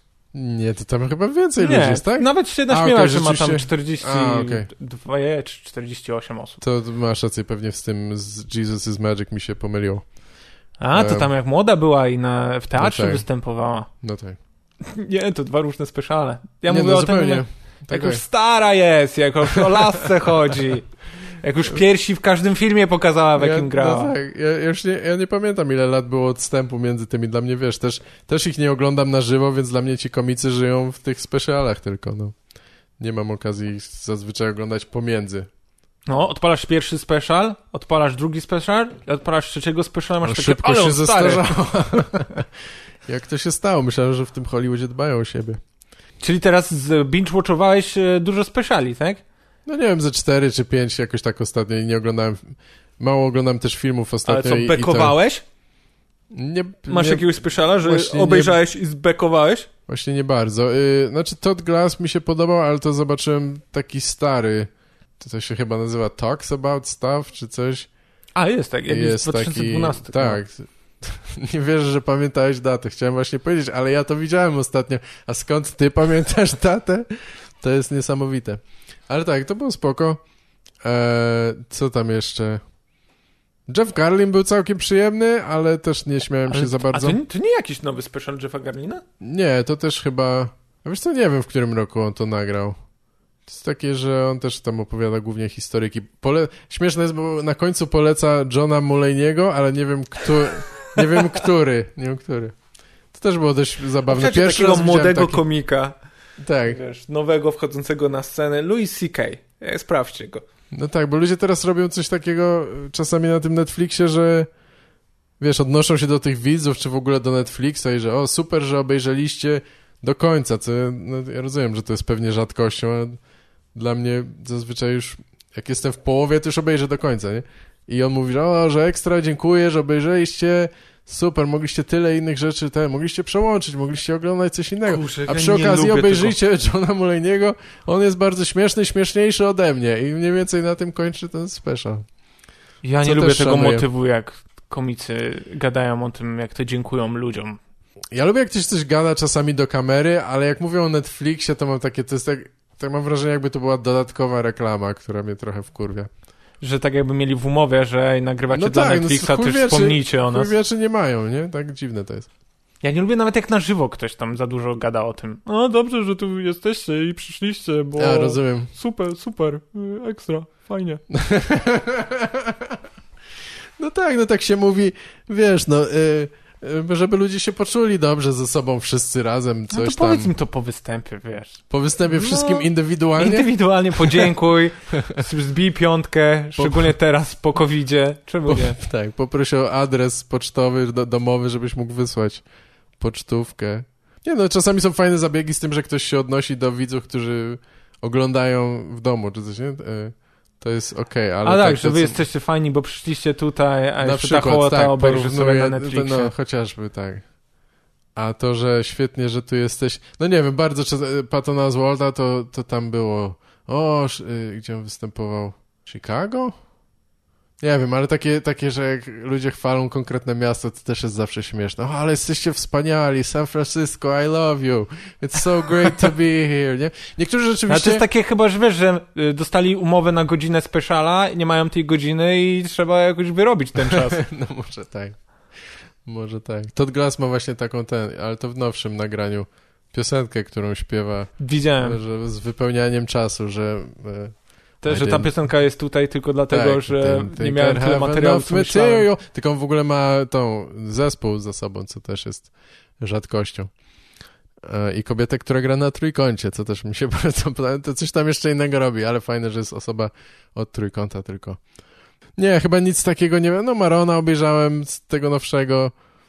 Tego, co dobrze trafił z czasem, że wszyscy umrzemy. I że to już koniec. Tak, End Times, coś tam, End Times Fun. No dobra, to chyba godzinę gadaliśmy o specialach. Ale interesujące. Tęsknota do rzeczy, których nie możemy robić pewnie. No ale wiesz, no to dlatego pewnie siedzisz i oglądasz, bo też byś chciał sam wyjść na scenę i porobić to, co oni robią. Chyba tak, i już miałem taką ochotę jednak obejrzeć jakąś komedię, no a na żywo się nie da, więc... A przez długi czas miałem po prostu dosyć, mnie to nie interesowało. No już ale nie masz tak, że teraz siedziałeś, bo ja próbowałem tam parę speciali, odpaliłem na chwilę. A jednego kolesia wspomnę, ale to za chwilę, no. Kasia poszła spać i wyłączałem, ale nie masz tak, że oglądasz te speciale i w ogóle się, wiesz, z tą rzeczywistością naszą zastaną kolidują i słyszysz to, no bo w knajpach to jest tak i tak czujesz ten zgrzyt, że o nie, tak było, teraz w knajpach nikogo nie ma, są zamknięte. Zdarza mi się to, ale chyba nie w trakcie oglądania komedii, może dlatego, że wiem, że i tak to wszystko jest sztuczne. To i tak kłamstwa. To i tak kłamstwa.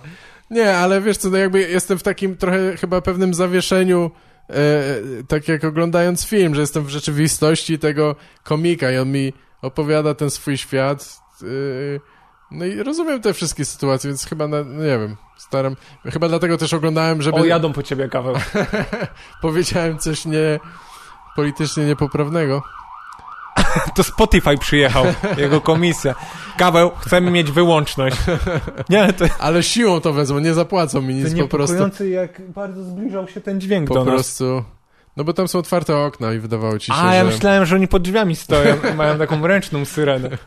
Tam są otwarte okna, jesteśmy blisko, wiesz, ruchliwej ulicy. Nie, no chyba ja oglądałem to tak, żeby trochę uciec od tej rzeczywistości obecnej, więc myślę, że nie. Ja bym się czuł lepiej, jakby Netflix dograł tych komików, jak mówią, pamiętacie jak było? Tak, że... Przed każdym żartem to leciało. Tak, przed każdym żartem jest tylko taka wstawka, jak siedzą w piżamie w domu, tak chujowo nagrana. To byłoby super by podniosło jakość. Wtedy mógłbym się bardziej identyfikować z tym, a tak nie mogłem. Tak. Jedna osoba wydaje mi się warta wzmianki, której pewnie ludzie nie kojarzą, teraz mi się przypomniało. Piotr Popek. Tak, pozdrawiam Popka. To o Popku zawsze warto wspomnieć, ale śmiesznie zrobili po Pattonie Oswaldzie tym nowym, już zapomniałem jak się nazywa, który jest taki, okej, ale jakby jako drugi odcinek tego speciala, wiesz, w tym samym bloku jest, po nim jest special Boba Rubyna i to jest taki mało znany komik. Ja go nie kojarzyłem, ale widocznie w środowisku on jest znany, czy coś, on tam na końcu ten Patton Oswalt w ogóle jest taka dodatkowa zmontowana stawka, gdzie on jeszcze na tym występie przy publiczności poleca ten special i mówi, obejrzyjcie sobie to i on jest taki... Na serio? To jest teraz motyw w specialach Netflixowych, że komicy polecają inne speciale komików? To są dwie różne rzeczy. To akurat pierwszy raz zobaczyłem, bo tam było tak, że Jeff Garlin chyba po prostu, wiesz, tak dla jaj sobie poleca innego komika, którego lubi, w ramach takiego zakończenia i że dziękuję ludziom, że obejrzeli. A tutaj było, że już po brawach, już chyba jest część napisów czy coś i potem on znowu się pojawia i mówisz, wiesz, stay tuned, no bo to się włącza automatycznie, nie? Bo to jest jak w serialu kolejny odcinek i po nim się włącza ten Bob Rubin, który też ma godzinny special i on jest takim troszkę, wiesz, nie wiem jak to nazwać, zwariowany jest taki, on chyba sam ma w rzeczywistości problemy z zdrowiem psychicznym. Nie, to jak takiej osobie dać speciala. Dużo jest takich sugestii z tego, co mówi, ale jego humor... Chodź tu godzinę, ściągaj kaftan i jedziesz. Jego humor jest też taki, no zresztą jest takie intro, że on chyba w ciuchach takich, wiesz, szpitalnych gdzieś tam wychodzi, czy coś. Ale ten materiał jest taki trochę surrealistyczny, tak zmienia wątki w nieprzewidywalny trochę sposób. Część żartów jest typowa, typu, wiesz, and then I got off the bus. Jest parę takich tego, wiesz, a to był mój brat ogólnie. To jest polska wersja? To jest tak, Popek właśnie stwierdził, że to jest polska wersja tego. No, ale podobało mi się to, bo to było takie, no coś trochę innego, no zwariowane takie, no myślę, że warto zobaczyć przynajmniej. Czyli wpadłeś w pułapkę Netflixa. Jeden komik polecił ci drugiego komika. Wiesz co obczaiłem? Bo teraz te Hot 16 Challenge się mocno przeniosło na polskiej scenie. Jezu, i nawet przeszło na stand-upową scenę. No. Ale wyobraź sobie, że u nas by komicy mieli polecać innych komików, wiesz, po specialach. I ja myślę, że u nas by było tak, że tak, to ja wam powiem, kto ma nagrać lepszego speciala niż mój special. Nominuję i nominujesz innych komików, żeby nagrali lepszego speciala. Tak, że mają rozwalić. Wiecie co? Ja na moim specialu rozjebałem, teraz nominuję 4 innych.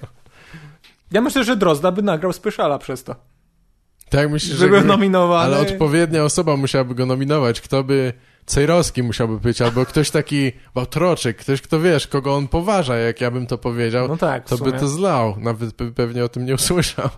On tak, najpierw trzeba w słowniku znaleźć definicję wyrazu special. To jest twój Drozda? Nie mam Drozdy. Nie, ale to miał być Drozda, tak? Nie, ale rzeczywiście. Nie wiem, no. Proszę państwa, on taki mówi, ma taką enuncjację dość wyraźną, oldschoolową. Ma. Tak, jest w ogóle też taki charakterystyczny trochę sposób mówienia, właśnie na przykład Jacek Fedorowicz tak mówi, to nikt na scenie obecnie nie mówi w ten sposób. Ja nie mówię, że to źle, bo ja nie jestem jakimś fetyszystą poprawności językowej, ale on mówi zupełnie inaczej, nie, niż teraz się mówi. Sposób tak wypowiadania się wiesz, że gadasz ze mną. No wiem, ale po prostu... Czy teraz zacznie się przypierdalać do tego, jak ja mówię? Nie, skąd?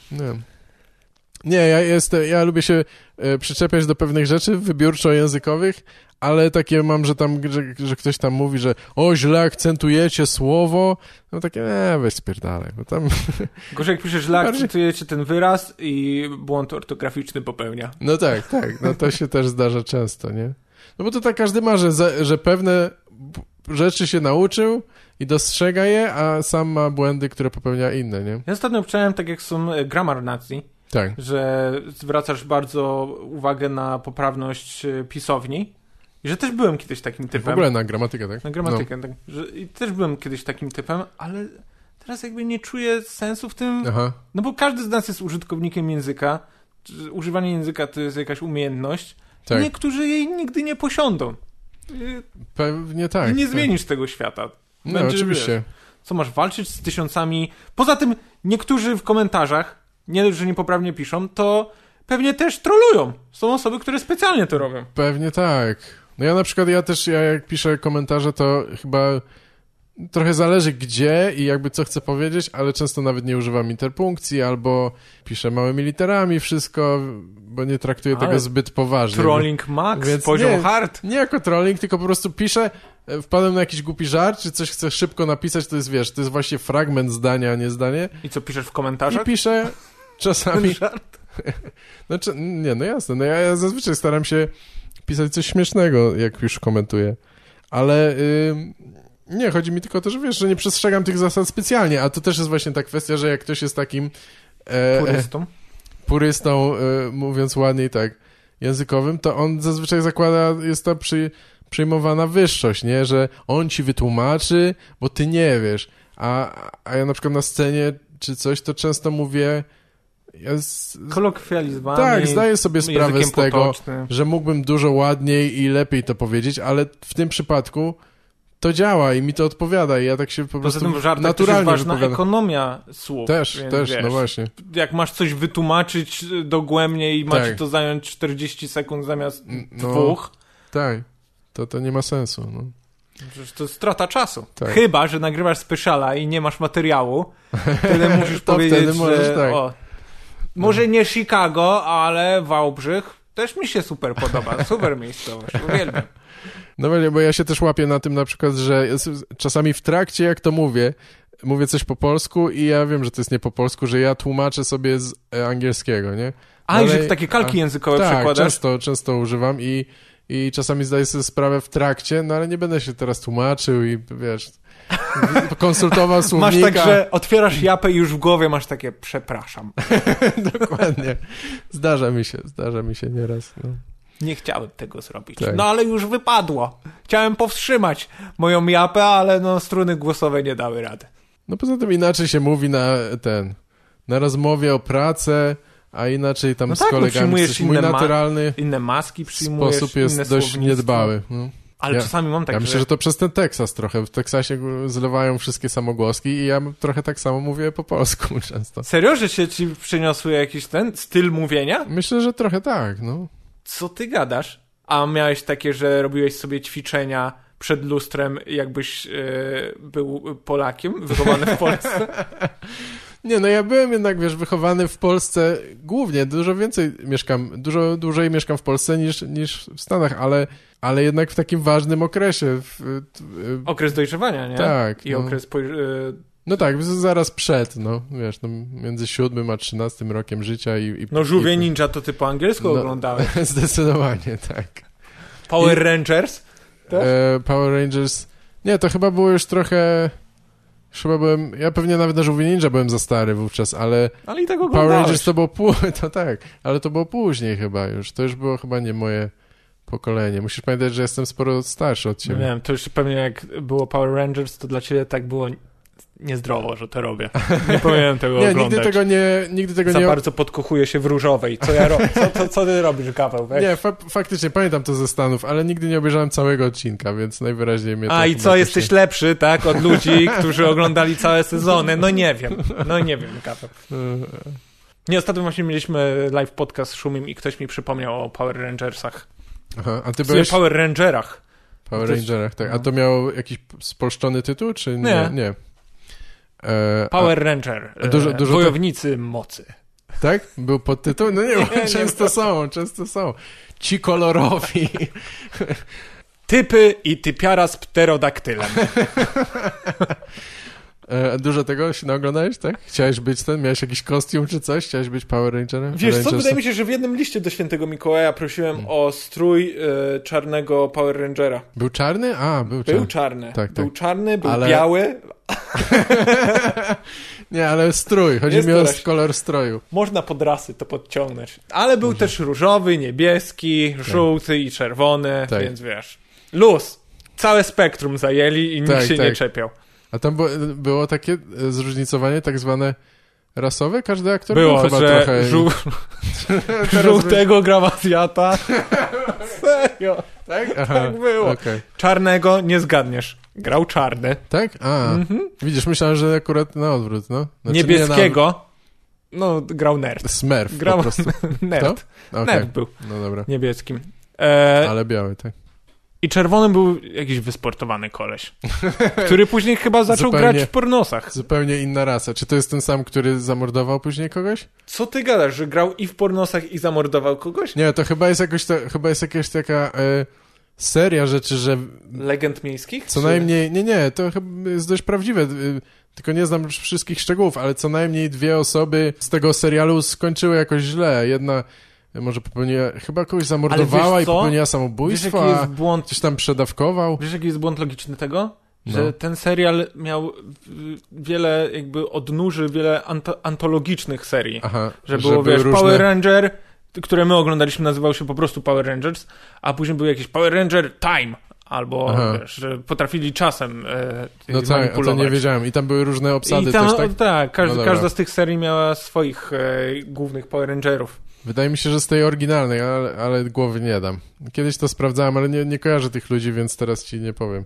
Ale to ludzie mogą sobie sprawdzić, jak nie mają co robić. Kolejne zadanie dla was. To jest, genialny jest ten serial. Stary, ja właśnie obczaiłem, że wiesz, pojawia się jakieś zagrożenie typu Rita, która na ziemię sprowadza potwory wielkości kilku wieżowców postawionych na sobie, a jedyne co potrafimy zrobić to ściągnąć 5 nastolatków do walki z tym. To ma sens. I poza tym, nie wiem czy wiesz, jak był podzielony ten odcinek Power Ranger, bo tam oni najpierw, było zagrożenie przedstawione w mieście, oni się zbierali na radę i zawsze najpierw walczyli z tymi szarakami. Aha. Kitowce. Oni z kitowcami najpierw walczyli. Z kitowcami z więzienia? Nie. I oni używali do walki, oni nie mieli supermocy, ci wojownicy. Używali do walki swoich sztuczek karate. No tak. I to było tyle. W sensie jakaś tam, wiesz, nadprzyrodzone siły Rity nie potrafiły pokonać 5 nastolatków kung fu. Oni nie mieli żadnych mocy, nawet jakichś tam laserów czy coś? Znaczy mocy... No. Znaczy na początku odcinka walczyli zazwyczaj tylko dzięki karate. Rozumiem, nie mieli żadnych nadprzyrodzonych. Nie, później tam wyciągali te transformatory. W ogóle to był chyba dość niskobudżetowy program, jednak nie? Tu chyba się w tym był problem trochę. Co ty gadasz? Taka akcja, że jako dzieciak ja nie mogłem zasnąć. Widziałeś takie... Na przykład był maraton tych odcinków, leciały 4 z rzędu i wiesz, to miałeś 3 noce. Masz szerokie źrenice, nic nie może skimnąć. Ja tylko czekałem, Mikołaju, proszę przynieść ten strój. Ja będę odgrywał wszystkie te rzeczy. Dostałeś? Nie dostałem, no co ty, byłem Zorro. To spoko, no ale ja byłem Zorro za komuny, więc jakby tutaj rzeczywiście... To jest inny Zorro, to jest inny Zorro. No tak, później był Banderas, wcześniej był ktoś tam. Ja też pamiętam Zorro z Polonii 1, było anime Zorro. No było, tak, faktycznie. Więc ja jak zawsze myślałem, że jestem Zorro, to właśnie tym z Wyobraź sobie, że jesteś Japończykiem, tak? Nie, tam ten Zorro pewnie oczywiście jest... Ja tak przychodziłem, mamo, jestem Zorro, dawaj sushi. Dobra, chyba jeszcze powoli będziemy kończyć, nie wiem, jeszcze... A myślałem, że dopiero zaczynamy te śmieszne rzeczy. Te śmieszne rzeczy? Aha. No dobrze, jak się rozkręcasz, to super, bo ja po prostu nie mam już za wiele tematów, ja bardzo się... Co ty taki nieprzygotowany? Widzimy się po 5 latach i nic się nie nazbierało do gadki? Starałem się, żeby właśnie coś pogadać o tobie, o twoim życiu, ale przeskrolowałem te żarty na Facebooku, poczułem zażenowanie i tyle. Nie. Właśnie to się stało tak, że ty z nikim się nie spotykałeś i cały podcast był o tobie. Trzeba zmienić. Kiedyś mieliśmy ten odcinek, że ja byłem prowadzącym odcinek i ty byłeś interlokutorem i może to właśnie trzeba nazwać, że to był odcinek, który ja gościnnie prowadziłem, a ty byłeś Poliga. Tak było. Ale nie, że ten odcinek teraz. Rozumiem. Może trochę tak, nie wiem, nie przywiązywałem wagi do ilości wypowiedzi. Nie. Kawał, ja cię podliczam i ja ci powiem, że gadasz przez 64% czasu. Tak? Okej. A mam tylko 36. Chciałem cię jeszcze zapytać o gry na koniec, ale bo wiem, że już pewnie, bo ci ludzie, co nie chcieli słuchać o tym, to i tak nie dotrwają. Stąd jest tytuł. Nagrałeś to? Tak, że w razie czego w każdej chwili możemy się przeistoczyć w podcast o grach, a to wiadomo, że będzie... Spotify to kiedyś to kupi, na pewno. Tak, Spotify gamerów z Twitcha jak grają. Tak, jeszcze trochę dorzucimy teorii spiskowych. Gdzieś ta nisza się znajdzie. Nie ma tak na Spotify'u słuchać, jak ktoś gra w grę. Czy tylko słyszysz takie, o kurwa, tu nie wyszło. Tak. No na Twitchu jest opcja audio only, ale nie wiem, no ludzie bardzo różne rzeczy tam gadają, więc w sensie robią w ogóle. Ty mówiłeś o larpach na żywo, ale ludzie chętnie oglądają RPG nie na żywo, ale w sensie na żywo tylko, że takie, jak się nazywają, tradycyjne, takie papierowe. Coś mącisz, coś ściemniasz. Nie, ludzie oglądają, jak inni ludzie grają w RPG, takie książkowe, wiesz o co chodzi, Dungeons and Dragons. A co się stało z dobrym oglądaniem, jak ludzie grają w gry komputerowe? To już jest passé? Nadal to istnieje, ale oglądanie RPGów jest bardzo popularne. Jest co najmniej kilka takich programów, które się w ogóle chyba utrzymują, mają swój własny, wiesz, przychód, bo... Co, ty jesteś fanem? I oglądasz sobie, jak ktoś w planszówki pyka? Nie, w planszówki to nie widziałem, ale w RPG nie oglądam tego w ogóle, ale o tyle to rozumiem, że tam jest, wiesz, jakaś ciągłość fabularna, każdy ma tą swoją postać i ludzie się pewnie wkręcają trochę w to, że... No to rozumiem, to jest jak Przyjaciele. Tylko, wiesz, zakochasz w Chandlerze i to jest jak, pozamiatane, musisz jak Przyjaciele, obejrzeć. Tylko że śmieszne. Ale bardzo to jest popularne, po polsku też coś takiego istnieje. I co, zamierzasz tę niszę sobie zabrać? Nie, tylko tak Dawaj, odpalę jakąś planszówkę i jedziemy. Ja włączę kamerę z telefonu i mamy nową niszę. I to jeszcze taką, która jest całkowicie losowa, jak Monopoly albo Chińczyk, tak? Ludzie, którzy oglądają planszówki, gardzą takimi rzeczami jak Monopoly chyba. Że to jest najbardziej taka spopularyzowana tak, i populistyczna. I że jakby tam jest znikomy wkład, wiesz... umiejętności. No jak? Trzeba dobrze kostką rzucać. No tak, trzeba ładnie wylądować na boardwalku. Trzeba, wiesz, dobrze z banku kraść pieniądze. To jest umiejętność. Tak. No tak, jak wchodzi oszustwo, to rzeczywiście nie wziąłem tego pod uwagę. Wszystkie gry planszowe są lepsze z oszukiwaniem. To pewnie tak. Bardzo dawno nie grałem w Monopoly. A to się nadal świetnie sprzedaje. Kolejne no bo oni robią, są... wiesz, kolejne wersje. Tak. A nie zadzwonili do ciebie, że będzie wersja z polskimi stand-uperami? Nie. Naprawdę? Że możesz sobie kupić? Naprawdę będzie coś takiego? Kawałek, wiesz, materiału Grzegorza Halamy możesz wykupić. I co? I potem... Auto Paczesia. I potem na nim nie zarabiasz na tym materiale, tak? Jak to działa? Jezu, ale to byłoby dziwne. A jak pójście do więzienia, to jest... Za kradzież żartu. Tak, w polskim stand-upie to jest tak jakby, to jest, że wracasz po prostu i musisz robić open mic'i za darmo cały czas. To jest nic więcej cię nie czeka. Gorzej, musisz prowadzić open mic'i. O Jezu, no tak. Jeszcze gorzej, masz rację.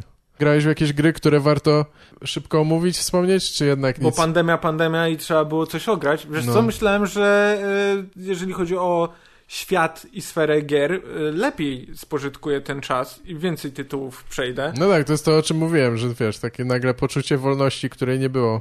Ale zacząłem grać w LA Noire i powiem ci tak, że ja uwielbiam rozpoczynać grę i ją kończyć. No tak, ja też się lubię. wkręcam i rzeczywiście nie mam jakiegoś trybu hardcore, że muszę wszystko na 100% ukończyć, ale ustawiam sobie odpowiedni poziom trudności, czyli trudny. I czuję satysfakcję z tego, że żeby zobaczyć napisy grę. Przynajmniej, nie? Tak, czy coś, tak, stary, ja nawet oglądam wszystkie napisy jak lecą i czytam, czy nie ma jakichś polskich. Tak, wiadomo. Bo ja też kiedyś byłem testerem gier. No tak. Więc czasami, wiesz, pojawia się jakieś nazwisko, które mogę kojarzyć z roboty mojej. Tak? Ja takiego, ten koleś zjebał, bo były bugi. Co za frajer. I wkręciłem się w to LA Noire, ale po jakimś czasie zobaczyłem, że tam nie ma wyzwania w tej grze. Bo ta gra polega na tym, że jesteś detektywem chyba w latach 50. Tak. I możesz przeprowadzać śledztwa. Naprawdę dopytujesz ludzi przesłuchiwanych. Dopytujesz, oni ci mogą udzielać w zależności od twoich pytań i nastawienia różnych odpowiedzi. Więc często osobę, którą powinieneś skazać, kończysz daną misję tym, że wsadzasz do pierdla zupełnie kogoś innego. I gra ci nie mówi, hej, zjebałeś, zacznij od nowa, tylko jest takie, no nie jesteś za dobrym gliną. Tak, no cóż. Standardowa praca policji, tak to się robi. No tak, no nie wiem, no chyba zabawa miała polegać na tym, że chyba oni kładli duży nacisk, jak reklamowali na te rozmowy. Miasta. Też tak? Nacisk. No. Chciałem powiedzieć, że na te rozmowy, że możesz na ludzi wpływać, wiesz, perswazją czy coś tam, a nie tylko ich kłaść, okładać po łopatkach. Ale... Właśnie tego mi brakuje. Jest znęcanie się nad więźniem? Nie ma? Więc to nie do końca jest. To bardzo nierealistyczne, tak. No ja tak gram w tę grę i mam takie, no tutaj zawiedli. Jest dużo... Samochód spada z przepaści, nic się nie dzieje, kierowcy, ale nie ma tortur, zawiedli. Jest dużo rasizmu? W tej grze? No. Nie, sam muszę krzyczeć do ekranu. To w ogóle chujnie. Jak nie ma rasizmu w latach 50., to jest totalna fikcja. To ja nie kupuję tego. No, nie, dobra, no myślę, że trochę się może pojawia. Tak, jakieś takie sugestie. No wiadomo, ludzie nie pozwalają sobie na to, bo Ameryka nie rozumie kontekstu i to nie jest ważne. Z Call of Duty chyba Modern Warfare 2 misję No Russia, gdzie chodzisz po lotnisku terrorystą. Znaczy jesteś w grupie terrorystycznej, jesteś gliniarzem pod przykrywką, żeby nie było, jesteś dobrym gościem, ale chodzisz z grupą terrorystów po lotnisku i musisz zabijać cywili. I co, usunęli to czy coś? Nie. Nie. Ale to jest jedna z bardziej kontrowersyjnych misji. To tego nie kojarzę, a ja w Call of Duty właściwie w ogóle nie grałem, ale... Znaczy, żeby nie było, nie musisz zabijać cywili, możesz też wybrać opcję wolnej rozgrywki. Że zamiast, wiesz, plansza będzie trwała 5 minut, to ty musisz to zrobić w 10, bo musisz wszystkich omijać, czy coś, ale później musisz otworzyć ogień do policjantów. I już policjantów musisz zabić. Więc prawilnie ja polecam. To ja pamiętam tylko, że, ale to też jakby z artykułów, że była, ale nie pamiętam w której części. Próbuję sobie przypomnieć, już ci tłumaczę, o co chodziło. Wiem, że mogłeś po prostu grać czy jakimś talibem, czy jakimś takim afgańską bojówką, czy coś takiego. To wiesz, taki, co tradycyjnie jest we wszystkich grach amerykańskich, jest wrogiem. Mogłeś nim grać. I oni to usunęli. W sensie, tyle było kontrowersji, że to zostało usunięte z gry, nie? I to jest tylko takie rzeczy to mnie akurat wkurwiają, bo jakby, że dali zawartość i później ją usunęli. No tak, to przede wszystkim zapłaciłem, chcę swoje dostać. Nie, chodzi o to, że wiesz, możesz, kurde, być Amerykaninem i terroryzować wszystkich po kolei, ale jak nagle jest opcja, ja myślę, że to jest najlepszy dowód na to, jak to zawsze były, wiesz, narzędzia trochę takie propagandowe, no i to wojsko się zresztą angażuje w development tych gier. No przecież oni mają swoją armę. No tak, mają armę. 3 części army. To prawda, ale mają też, oni chyba, nie wiem, czy może używali jako narzędzi promocyjnych. Mam wrażenie, że któryś z tych Call of Duty'ków, czy tych kurwa innych był powiązany z wojskiem. W każdym razie, no tam ewidentnie, no wiesz, no tam jest jakby gloryfikacja trochę tych kampanii różnych czy coś i to odnosi się do rzeczywistości. Ale że gloryfikacja wojny? No, to zależy też trochę. Zależy grają od której z tą części. konwencją, no dobra, nie? Bo muszą, bo ile można cały czas to samo. w pewnym momencie zaczęli to robić. Tak, teraz możesz sobie latać jetpackiem. No, okej. Właśnie na tym polega wojna. Tak. No ale to jest ciekawe, że właśnie nie możesz grać nazistą raczej, co no to rozumiem w pewnym sensie, ale nie możesz grać drugą stroną w konflikcie, nie? Nawet Sowietami zazwyczaj nie możesz. No co ty gadasz? W Call of Duty już w jedynce mogłeś. Tak? No. Tam się wybierało. Biegałeś sobie no razem z ludźmi, z twoimi komradami, którzy opadali obok ciebie, ale ty wiesz, nietknięty przebiegałeś dalej. Jasne. No nie wiem, może tak, może to jest wystarczająco odległy konflikt, że bo już teraz nie straszy się komunistami, tylko straszy się właśnie no nie, teraz w nowym Call of Duty radykałami. będziesz strzelał do Huawei'a, do Azjatów, którzy trzymają telefony. Co? Do Koreańczyków? Czy nie, Huawei to jest nie, do chiński, sorry. Okej. Nie, bo jakaś taka, ta ostatnia część tego Call of Duty? Czy Battlefielda? Kurwa. Nie ma to jak gadać ze FPS-em od FPS-ów. No ja wiem, ja się w ogóle nie znam na FPS-ach, ale tam jest motyw, że rzeczywiście jest postać sympatyzująca z lokalnymi, wiesz, jakby rewolucjonistami.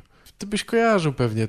Ostatnio wyszła taka gra, która bardzo FPS, który bardzo stara się pokazać właśnie jakby te przykre elementy wojny i ten realizm, że na przykład, wiesz... chodzi o Call of Duty Modern Warfare. Tak, chyba tak, ale teraz... no ja nawet nie wiem, jaka jest cyferka po tym. A już nie ma. Aha, już nie ma teraz, To jest reboot serii. No dobra, no tak, bo tam są takie motywy, że wiesz, że na przykład wchodzisz do ciemnego pomieszczenia i nie wiesz, do kogo masz strzelać, łatwo jest zabić cywila albo coś takiego, różne takie rzeczy. Że jest trochę niuansów w tym i ludzie, którzy byli na wojnie, wiesz, weterani mówią, że nie unikają tego, bo to może u nich wywoływać PTSD, w sensie traumę. Że unikają granie w tę grę? Tak, że ona jest na tyle, jest tam takich realistycznych elementów, że to normalnie wywołuje u niektórych, wiesz, reakcję taką traumatyczną przywrócenia wspomnień, więc... Co ty gadasz? I to może gra wywołać bez VR-a? No najwyraźniej może, no wiesz, no tam... dźwiękiem i można bardzo wiele osiągnąć, szczególnie dźwiękiem. Jak na przykład, wiesz, te takie elementy, to już jest dość dawno, ale takie, że na przykład coś wybucha i nagle nie słyszysz, nie? A tak, albo... że robisz się głuchy na jakiś czas. Tak, przez taką chwilę. Albo że cię oślepiają różne rzeczy i tak dalej. Takie... Tam jest chyba duży nacisk na ten taki stres. No dobra, ale ja bym się bardziej bał, jakbym grał i rzeczywiście bym ogłuch na chwilę. Niż moja postać, wiesz. No widzisz, ale jak to jest realistycznie zrobione, to jednak to może przywrócić czyjeś wspomnienie, które jest jak najbardziej rzeczywiste, oparte na doświadczeniu, nie? Dobra jazda, trzeba o tym poczytać więcej. No tak. No może w stand-upie dałoby się tak te elementy... Wywołać traumy więcej. No w drugą Ja myślę, że na pewno się zdarza, wiesz co, na pewno się zdarza, że poruszasz temat, który dla kogoś jest bardzo traumatyczny, no ale... Że PTSD dostaje na publice? No myślę, że jest to możliwe. No to zależy pewnie w jakim kontekście. Albo że koleś siedzi i przypomina sobie, jak w Call of Duty grał. Bo jest tak nudno, więc musisz sobie przypominać tak. Wiesz co, ja jestem wielkim fanem serii Tomb Raider, ale też odkryłem Tomb Raidera, zanim odkryłem język angielski, więc dla mnie to zawsze jest Tomb Raider. Nie, no jasne, ja bym chyba też tak powiedział. No, ale poprawnie jest Tomb Raider. No tak. I teraz ukończyłem 3. część z trylogii. A, okej, czy... Shadow of the Tomb Raider. Okej, ale czekaj, ty grasz... A, z tej nowej trylogii. Tej od 2013 roku. Okej, te stare nie grasz, bo to chyba się nie da, Nie, co? no te stare, wiesz, tam za dużo piersi jest na ekranie. Mi mama nie pozwala. Zbyt trójkątne są, no. Ale jest ciekawe, że wprowadzili model z Tomb Raidera 2 do tego Shadow of the Tomb Raider jako skórka. Że możesz... Że inne ciuchy, tak? Ale grasz taką poligonową postacią. A, w ten sposób, tą starą, okej, tak. Rozumiem. Biegasz sobie, wiesz, po super dokonaniach wszystkich grafików, wizualnie perfekcyjnym świecie, takimi kanciastą larą. Muszę to zobaczyć, śmieszne. Podoba mi się, jak robią czasami remake'i, czy takie, no tak, w tym przypadku to remake'i, nie? I że masz 2 zestawy graficzne, to zwykle jakieś takie przygodówki, point and click jakieś tam. No to wiesz, żeby fanów tego tak, pierwowzorów... No tak, mi się tylko podoba, że możesz sobie przełączać w trakcie, w każdej chwili i zobaczyć, jak wygląda oryginał. To jest czasami fajne porównanie. O, to Warcraft 3 miało teraz ten falstart swój. A, no tak, a już nie pamiętam, co się... Ja Blizzardem się w ogóle nie interesuję, więc nie wiem, co tam się stało. Oni tam była taka jazda, że oni chodzili na te wszystkie konwenty i 2 lata wcześniej pokazywali, jak unowocześniają Warcrafta 3, że dodadzą zajebiste animacje, cutscenki, to będzie wyglądało jakby, wiesz, kamera sunęła z różnych kadrów, ci pokazywała sceny, a później wydali tę grę chyba w tym roku, parę miesięcy temu i ona nijak ma się do tego, co prezentowali, oraz jest gorsza od pierwowzoru, a, tak, to słyszałem, oraz po drugie, nie możesz grać już w pierwowzór. A, no właśnie, już nie jest dostępny. Nie jest dostępny. To jest najgorsze, co można zrobić. Nie wiem, Blizzard strasznie sobie... Ja mimo, że jakby w ogóle nie gram w ich gry, to słyszę, jak mają fatalną... No bo kiedyś Blizzard opinię. To była mocna marka, nie? Jak słyszałeś gra od Blizzarda, to było pożyczę od kolegi, muszę to mieć od razu. No tak. Ale no teraz to jest takie, poczekajmy, zobaczymy, czy da się w to grać w ogóle. No tak, ja się zatrzymałem na Warcrafcie 2, więc... Oni czekają właśnie na ciebie, Gaweł. Kiedy do nich powrócisz, tak, kiedy zaczniesz kupować nowsze gry? Nigdy nie grałem w World of Warcraft, więc jakby zupełnie mnie to ominęło i też jak było to wznowienie tam klasycznej edycji, to też mnie to nie obchodziło. A jak słyszę takie sytuacje, że oni mają jakieś rekordowe zyski, a zwalniają kilka tysięcy czy kilkanaście tysięcy pracowników, to jeszcze się tym chwalą. Jakby na tym w jednym zdaniu to mam takie, no straszny niesmak to pozostawia. Ale może zwolnili tych odpowiedzialnych właśnie za Reforged Warcraft. Może tak, no nie wiem, ale to chyba jednak, wiesz, to nie jest wina grafików, tylko tych, co zarządza nimi pewnie, więc no. Pewnie przepalili pieniądze. Mieli jakiś budżet, to wiesz, poszło, a musieli wydać tę grę. No tak. To jest najgorsze. Ale właśnie w tym Tomb Raiderze, bo to już jest 3. część, niby ostatnia, strasznie mi się nie podoba, że tam nie ma też wyzwania. Grałem znowu na trudnym, tam jedność z dżunglą się nazywa ten poziom trudności. Tak. I wiesz, ginąłem jedynie, bo zagadki środowiskowe i punkty zaczepne do czekana były dziwnie ustawione. Jakby się czułem, że to nie jest moja wina, że na przykład umarłem, tylko że ktoś tu źle zdesignował level. Tak. A jak, bo fajne jest to, że na przykład Lara jest skradankowa w tej części, że musisz podejść, tam się w błocie umazać, podbiegasz do przeciwnika i go czekanem albo nożem podcinasz mu gardło, ale jak tego nie zrobisz i zostaniesz wykryty, to i tak możesz przejść na giwerę i wszystkich rozwalasz od razu. No tak. Czułem się tak, jakbym, oglądał tylko dla cutscenek i fabuły, a nie czułem takiej przyjemności z tej rozgrywki, bo nie było tam wyzwania. Mam wrażenie, że nowe gry robią się łatwiejsze. Tak chyba jest. Ja myślę, że jest takie podejście, że musi być dostępne dla wszystkich i żeby nie było zbyt wiele przegrywania, bo wtedy ktoś się frustruje i przestaje grać albo coś tam, albo nie wiem, jeszcze zwróci grę na Steamie i nie dostaniesz hajsu wtedy. Tak miałem z Dead Cells. Kojarzę, ale nie grałem. Taką platformówkę, no to ona jest... korzysta z tego dorobku, który zrobił Dark Souls, że właśnie gra ma ciebie wkurwiać, bo masz ginąć co chwilę i rozgrywkę możesz przejść w godzinę, w sensie taki jeden run tej gry trwa godzinę. Ja chyba spędziłem, nie wiem, z 12-14, ani razu jej nie przeszedłem. No tak, to jest... I mam w drugą stronę. Ta gra jest gówniana. To nie mój skill. Tak. Nie, to ja nie lubię gier, które nie mają zakończeń, albo musisz grać wielokrotnie w to samo. Ja nie lubię tych roguelite'ów, ani nic tak za bardzo mnie to nie wkręca. No ale masz losowo, masz randomizowane. Rozumiem, no to zmienia się, tak. No. Lochy ci się zmieniają, rozmieszczenie wrogów. Tak. Masz losowe. No tak. Ja ostatnio grałem w Bloodborne'a i wkręciłem się trochę, ale też potem nie miałem czasu i już odłożyłem, nie? I nie wiem, kiedy wrócę. Ale tam myślałem, że będę miał z tym straszny problem, ale po jakimś czasie spodobało mi się. Natomiast tam jest... Bo klimat w ogóle tej gry jest bardzo fajny, poza tym, że chodzi w 30 klatkach, jakby, co jest trochę żenujące, ale klimat jest ekstra, natomiast tam jest trochę na odwrót, że tak naprawdę tam masz ciągle to samo, więc jesteś w stanie potem już przewidywać albo omijać przeciwników i tak dalej, nie? I dzięki temu ludzie speedrunują. A, że jak umrzesz, tak, to plansza się ładuje i poziom wygląda dokładnie tak samo. Jest taka sama, tak. A, no to ja lubię oglądać speedruny. Teraz się wkręciłem, jest taka seria na IGN, gdzie deweloperzy oglądają speedruny swoich gier. Nie widziałem tego jeszcze, ale to musi być interesujące, no. No wiesz, oni tam siedzą, bo speedrunnerzy muszą jak najszybciej przejść daną grę, więc oni szukają bugów, gdzie można ominąć jakby największą ilość zbędnych rzeczy. Tak. I oglądałem do Shadow of the Tomb Raider. I koleś w 42 minuty kończy 13-godzinną grę. No tak. Ale w taki chamski sposób, że przez ściany i tak dalej. Że, tak? Podchodzi do jakiejś krawędzi mapy, patrzy się szybko w górę giwerą, patrzy szybko w dół, znowu szybko w górę i no-clip mu się włącza, czyli że może przechodzić przez ściany i przelatuje, z misji 1 do misji 9. Tak. No i oni tam siedzą i tak, musimy kogoś zwolnić. To tutaj ustawił te kamienie.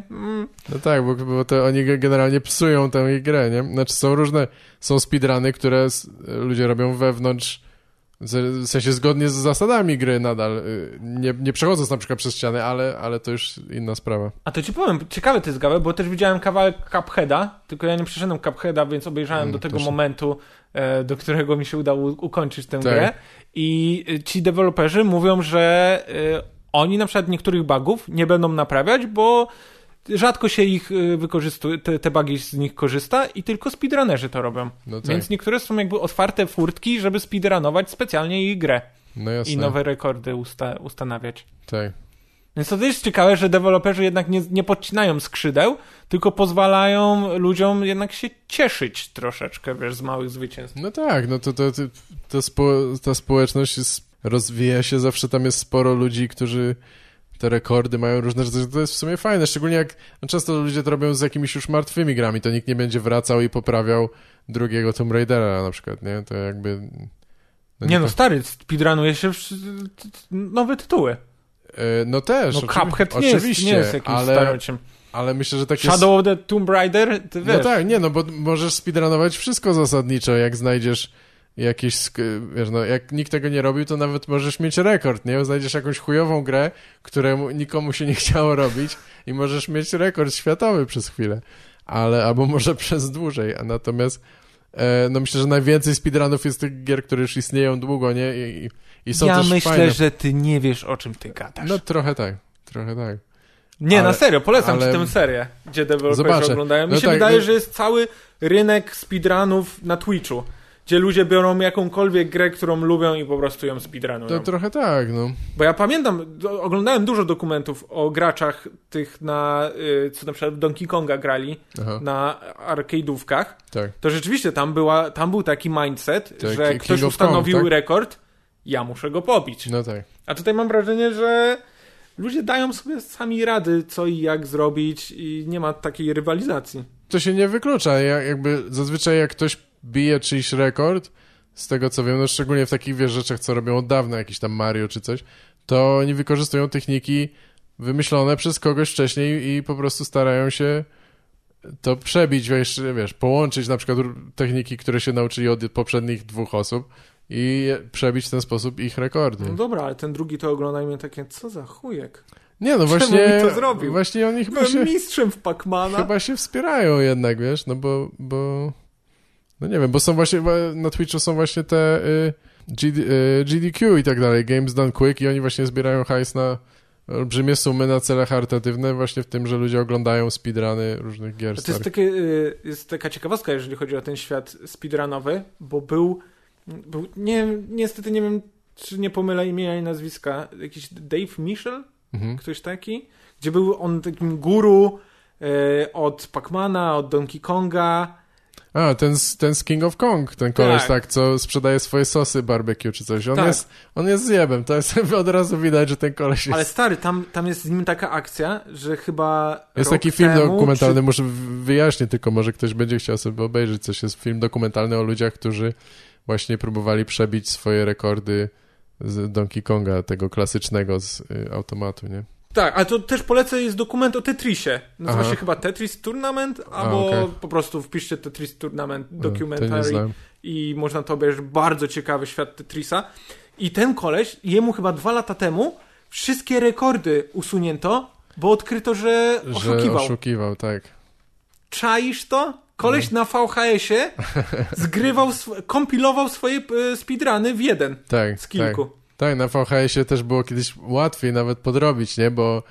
Bo ludzie przysyłali faktycznie te nagrania na VHS-ach i tam na przykład ktoś musiał się, w tym filmie dokumentalnym nawet się pojawia ten wątek, że oni siedzi jakiś typo i śledzi, czy tu zostało coś zgrane, czy nie. To jest właśnie sędzia z Game Galaxy, tak. które tam prowadziło listę rekordów speedrunowych gier arcade'owych. Tak. Też upadli? Jak to? W sensie to była jakaś taka, wiesz, non-profitowa chyba to organizacja, to niewiele tam... Znaczy on miał jakiegoś swojego pomocnika, tak, który przeglądał wszystkie zgłoszone VHS-y i nagrania wideo. I to było życie tego kolesia. Gdzie siedzisz i oglądasz. On chyba miał pracę poza tym, czy co, a może nie wiem. No ale czaisz być takim archiwistą, że siedzisz i te speedruny oglądasz i to jeszcze na VHS-ie w ogóle, masakra. No, a teraz ludzie uwielbiają oglądać, jak ktoś gra kiepsko w gry. To prawda. A ten przynajmniej, wiesz, przynajmniej kotów gierkowych oglądał. Tak. I dużo ostatnio helikopterów obserwuję. Kawał, bo śledzą cię. Anka, no właśnie, kurwa. Ja myślę, że to jest cały czas ekipa Spotify'a. Oni patrzą, czy ty nadal nagrywasz. Tak, oni na pewno wydają na helikoptery, bo oni nawet nie chcą infrastruktury dobrze opłacić, to daj spokój, nie gadam. A właśnie przylatują i psują ci podcast. Wtedy było słychać dźwięk śmigieł. Nie, bo ostatnio Anka mówiła, że widziała chyba kilka lecących naraz, w sensie razem, a to się... Randka. Nie, no to się rzadko zdarza, nie? To wtedy może być już tylko wojsko albo, nie wiem, jakaś poważna akcja ratownicza, więc ciekaw jestem, co to było. To akurat ambulans pewnie, ale... Ale czy ty się obawiasz teraz, że te helikoptery mogą mogą po prostu mnie to dziwi. Rzadko się w przestrzeni miejskiej widzi helikoptery, no. To są albo rządowe, albo, kurwa, no nie wiem.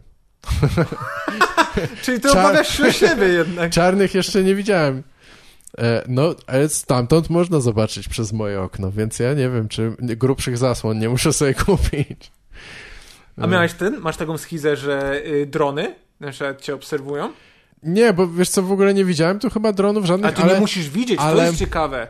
Jak że nie to? musisz widzieć drona, żeby być obserwowanym przez ale co, drona. że on ma takiego zooma, że mnie obserwuje dalej niż ja jestem w stanie zobaczyć? No bo też nie uwagi, że to musi być... są drony na horyzoncie. No to prawda, jasne, no można ich jak nie często słyszeć. idziesz z pokoju do łazienki myśląc, dron mnie obserwuje? Ale wbrew pozorom, tak, zastanawiałem się nad tym, bo... I ty nie lubisz Joe Rogana? Bo ja w ogóle obczajam jakby kto tutaj mnie widzi stąd, bo tutaj akurat nie ma dużo okien sąsiadów, ale są różne budynki w odległości czy coś większej. I tak sobie pomyślałem, no tak, jakby ktoś chciał mnie obczaić z jakiegokolwiek powodu, nieważne, to tak, to dronem byłoby najłatwiej. Ale nie zauważyłem, masz rację. Ja nie mam nic wartego podglądania, to nie jest tak, że się obawiam jakoś... Tak, na pewno jest wysłany tutaj dron na ciebie i tak, dzisiaj Gaweł się będzie masturbował w salonie? Czy w kuchni? Dzisiaj kuchnię wybierze. Nie no, bez przesady. W kuchni nie jestem zwierzakiem. No co to... Nie jesteś bestią? Dzisiaj do masturbacji trochę oregano. Jakieś takie, nie wiem, co... Nie wiem, po co miałbyś to robić w kuchni, żeby ocierać się o lodówkę wibrującą, na pewno czy coś jest takiego. Tak wiele fetyszy. Sporo jest kuchennych fetyszy, to prawda, ale nie mam takich, więc nie. Ale dobra, no teraz mi narobiłeś paranoję jeszcze większą. Zawsze tak mówią ludzie, którzy coś ukrywają. Fetysze, tak. Takich akurat nie mam. A jak będziesz wychodził, proszę nie dotykaj szuflady z wałkiem kuchennym, dobrze? Nie pytaj, takich nie mam. Z wałkiem, ojej. To moja wyobraźnia poszła daleko teraz. Tak, nie dotykaj kopystki, to jest moje. Ja nawet nie wiem, co to jest. A to taka łyżka silikonowa do zbierania i rzeczy. Teraz się zdradziłeś, Sebastian. Teraz nie wiem, masz rację, używam tego do masturbacji, nie wiem, co to jest. Kopystka? Kopystka. To jest takie, że z dziurą, tak? Że makaron wyciągnąć? Bez żadnej dziury. Gaweł, ty z boczuchu, nawet z takich artykułów. To dlaczego to się nie nazywa łyżka? Czym to się różni od łyżki? To jest do makaronu? Nie ma tego melisku. Że nie jest... Aha, płaska taka w miarę. Okej. To taka chujowa łyżka. Kopystka, kurwa. Chujowa łyżka i tyle. Taka, co nie działa. Tak jak na stołówce kiedyś dawali w szkole i kazali ci się spieszyć, a ty nie mogłeś tej zupy nawet tam nalać.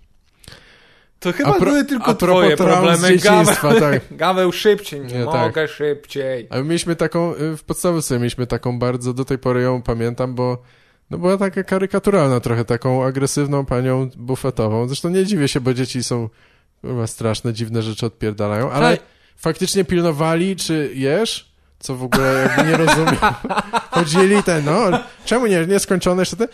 A najważniejsze było, że jak nie jadłeś obiadu, to by wypierdalać. Było, że co jakiś czas ta pani wychodziła, bo był jakiś, wiesz, harmider i ona mówiła, kto nie je obiadu, proszę wyjść ze stołówki. I wszyscy musieli wypierdalać. Bardzo był terror. Ale to jest zawsze podejrzane, jak ktoś sprawdza, czy jesz dany posiłek. Myślisz sobie takie, co dodaliście? Szczególnie, że to było dość podejrzane jedzenie czasami. I zawsze mi się wydawało, że za mało jest czasu na zjedzenie też. To jakby na przerwie, wiesz, jakby musieli się spieszyć. To złe nawyki od małego się uczy. Kawał, bo ty tak opieszale niektóre rzeczy robisz. Może to chodzi o bardzo możliwe, że życiowe predyspozycje. Ja jem wolniej niż niektórzy, ale na pewno jak miałeś zupę, gorącą kurwa zupę i drugie danie do zjedzenia i masz chyba pół godziny przerwy, a musisz jeszcze dojść do tej stołówki. Co za wyzwanie. Masz zajęcia wiesz, na 3. piętrze czy coś, musisz przyleźć do tej stołówki, zostaje ci 2... To jest mało czasu na zjedzenie. Tak, żeby zjeść w sposób taki cywilizowany. To brzmi jak dobra gra na VR-a. Tak. Już na pewno to istnieje. To jest tak jakby... To jest gra, która będzie trwała 20 minut i będzie kosztowała $60. To jest dodatek do Overcooked. Tak, dokładnie. Przyszedłeś Overcooked? Tak. Fajne, wiesz, czasy pandemii, to czemu nie? Fajne to jest, no. Znaczy już nie bawiłem się w jakieś tam dodatki DLC czy coś, ale fajnie. Ja dociągałem DLC-ki, bo nie dość, że mało kosztowały, to jeszcze rozdawali je za darmo. Teraz nawet 2 na Gogu są dostępne darmowo. Tak? Okej. Jest nie... Surf and Turf i chyba Too Many Cooks. Tylko nie mam bazowej na Gogu, tylko na Steamie, więc musiałbym teraz kupić całość. No nie, dlatego jak już jesteś na jednej platformie, to musisz wszystko kupować na tej jednej platformie. To jest. Ja wolę Goga, ale akurat było pewnie tańsze na Kurczę, ja lubię te achievementy na Steamie, wiesz? To prawda, ale teraz też są achievementy na Gogu, tylko musisz sobie Galaxy zainstalować. No tak, jak masz już tam uzbierane, to ten. Ale oni całkiem fajnie rozwijają tą platformę. Już jest tak, że możesz... podobno możesz zobaczyć znajomych z innych platform. Nadal mi to nie działa, ale ludzie mówią, że to jest. I możesz też, pokazują mi się na przykład achievementy z PS4, jeśli sobie połączę. No dobra, a GTA 5 dali za darmo? No nie, ale ale wszystkie gry z Epica tam mam i mogę je uruchamiać stamtąd. Więc to jest spoko. No dążą do tego, żeby był ten klient taki powszechny i fajnie. Moim zdaniem już teraz jest lepszy niż Steam, tylko jest nadal niedopracowany jeszcze. No bo tego Cyberpunka muszą sprzedać. No tak. Wtedy będzie wszystko hulało. Ciekaw jestem, czy wtedy im się nie sypną serwery, tak jak ostatnio GTA, jak rozdawali to. Cały internet się zjebał, bo ludzie się rzucili na darmowe. To też jest ciekawe. Ktoś ci mówi, słuchaj, masz tydzień czasu na odebranie gry i ty masz reakcję. Teraz. Nie wierzę. Ja muszę teraz. Nie wierzę, pewnie się skończą. Cyfrowa dystrybucja, cyfrowo zabraknie. No. Śmiejesz się, ale było tak, że nie można było kupić na przykład GTA 4 sold out, kurwa. Nie jest niedostępne na Steamie. Nie? Było tak, cyfrowe. Nie, ty chyba mylisz. Nie, było tak, pamiętam, bo chciałem... Nie wiesz, dlaczego nie można było kupić? Bo się skończyła licencja na muzykę. To takie są problemy w tych gierkach. No. Aha, może masz rację. No nie wiem, że z Mafią był taki myczek, tak. Że Mafia musiała zostać zdjęta ze Steama, bo skończyła się licencja przez nich wykupiona na utwory z soundtracku. To może masz rację, ale mi się wydawało, że nadal to było, mogłeś gdzieś indziej to kupić od Rockstara czy coś, ale na Steamie było niedostępne, bo im się kurwa skończyły klucze czy coś. No nie wiem, to jest dla mnie jakiś absurd. Ale ja myślę, że oni to robią specjalnie. A może to była interwencja dla ciebie, Gaweł, że tobie nie chcieli tylko sprzedać. Gaweł, za dużo grasz w grę. No już przeszedłem 4, więc trudno. Ale tak, może ja myślę, że oni tylko kontrolują, wiesz, popyt bardziej tak jak Disney, który wypuszcza raz na 5 lat swoje nośniki te fizyczne na przykład i potem nie, to jest limitowane, to niedostępne. A oni potem... tak robią? Robią, tak. No a później odpalą ten swój Disney no tak, teraz Plus i... Teraz jest inaczej, ale kiedyś było rzeczywiście tak naprawdę, że nie mogłeś kupić na przykład Pinokia. Musiałeś czekać na kolejne wydanie. Kurczę, stary, ja od miesięcy myślę sobie, czemu nie mogę kupić Pinokia? No to jest to nasze zmartwienie. Ale to jest genialne, bo wtedy za każdym razem jak to wydajesz, to jest wydarzenie, 30th Anniversary Edition, a to jest dalej. A właśnie zazwyczaj na jakieś rocznicowe no właśnie, są wydanka. Bo jak sprzedać ciągle to samo gówno, no musisz udawać w nowym opakowaniu je podać. No ale Gaweł, nowa okładka. No dokładnie. Ktoś musiał wynająć artystę, żeby na nowo narysował Pinokio. Podoba mi się, że stand-up z komikiem i praktycznie nic o stand-upie nie gadaliśmy. Nie no, rozmawialiśmy bardzo dużo o stand-upie, tylko... o tym, kto inny robił.